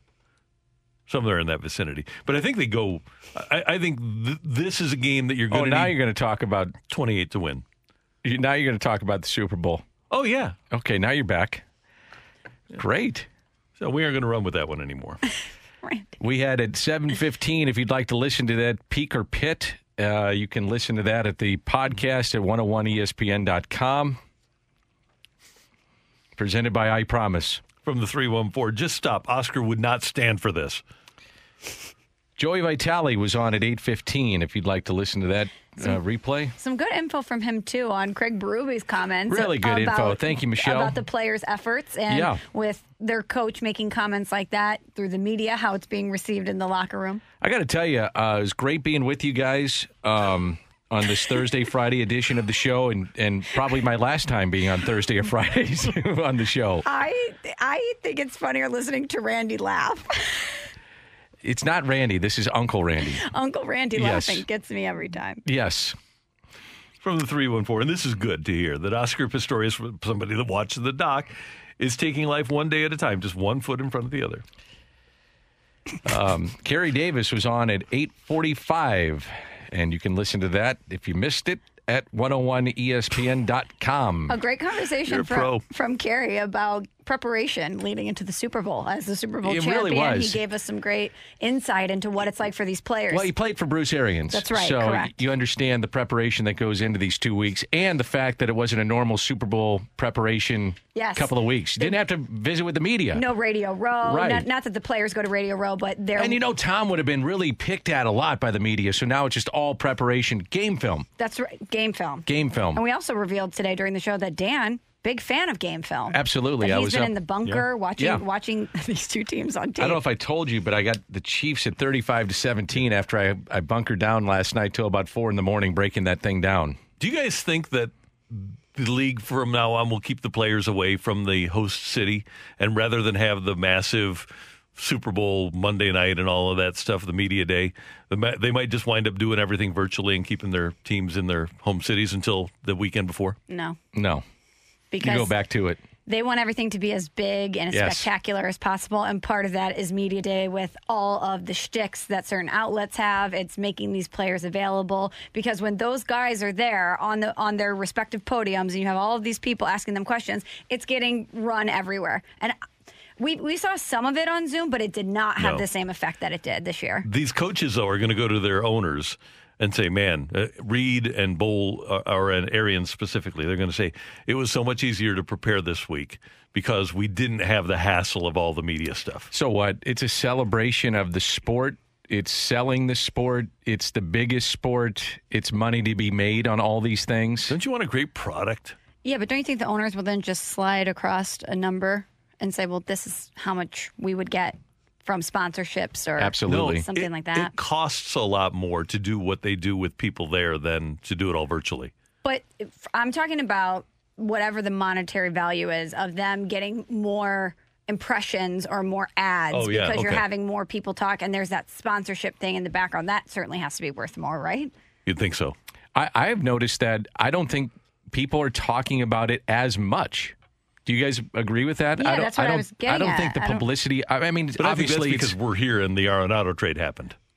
Agreed, but I listen to a lot of national stuff and watch a lot of national stuff. I don't think it has been as front and center, potentially, as it normally is. No, I agree with that. I think probably it's the state of where we're at in our society with COVID-19. You know, if we were normally having the Super Bowl, it would be just everything you're seeing. It would be on the nightly news. Right. I don't know if we're seeing that as normally constructed. No, I would agree with that. And for whatever reason, ESPN is as involved with the NBA as they are with the Super Bowl over the course of the last couple of weeks. Correct. So I think we do get back to it because they want that. I think they want to be front and center with everything. They want to be the talk of everything going on. And if you don't prepare as much, which I don't see how that could possibly happen. I mean, these guys are going to prepare. They don't sleep anyway. What's the difference? I'm just saying it's easier to prepare at home rather than... Maybe. That's one of the things DV liked about having only 1 week was that they didn't have time to have problems. I do like what this fan says on the text line 618, move the game to Saturday. I've always felt that. But Saturday is the least watched TV day of the week, and Sunday is the most watched TV day of the week. I understand and they own Sundays. I get it, but I've always loved to have the fact that you could make it Saturday. Maybe it changes your viewing pattern on that Saturday. And then you have a day off afterwards. Yeah, exactly. Go ahead if you want to do one more. No, I don't. I got nothing. I know you do. Should I end it with sitting one? on Yeah, one. sure. This is from the 217 that we need to quit glamorizing Oscar Pistorius. He puts his pants on one leg at a time like we do. You can listen to Joey Vitale and what he had to say about the Blues at he was on at 8:15 on the podcast brought to you by I Promise. Yep. Emily, great job. Thank you. Thank you. Michelle, did you have fun? A little bit. I did. Have a great weekend, guys. You too. Danny Mac, sorry to disappoint you. And I thought you guys were great. I enjoyed it every single minute. Okay. Well, we're going to hop on out of here. Yeah, I'm sure you will. You you and BK are going to... Dan, get in the mix. What do you got coming up on the Danny Mac Show with BK? We got Daniel Descalso. That's right. Yeah. You said, I heard you say that. I said that many times as I was trying to redirect things towards... normalcy. See if you can find out from Daniel Descalso what he thinks the Niners should do at quarterback. Huge Niners fan. Okay. I'll maybe ask him. Okay. Good. But I probably will ask him about Nolan Arenado. Well, that's two. Okay. You can ask that the second question. And BK and Alex are out at Centene, so we'll find out what's happening out there, too. Sounds good. All right, buddy. We thank you for tuning in, texting in, being a part of the show. For a lot of texts. All of us, yeah. A lot of texts. Until Monday morning at 7. Have a great weekend, St. Louis. You've been listening to the Carricker and Smallman podcast, powered by I Promise. Here's the lowdown on lowering bad cholesterol from Leqvio. Lowering bad cholesterol is hard, but you could do hard. You lived through 5 fad diets. 11 sleep training nights, 9 mediocre middle school recitals, 1 heart attack.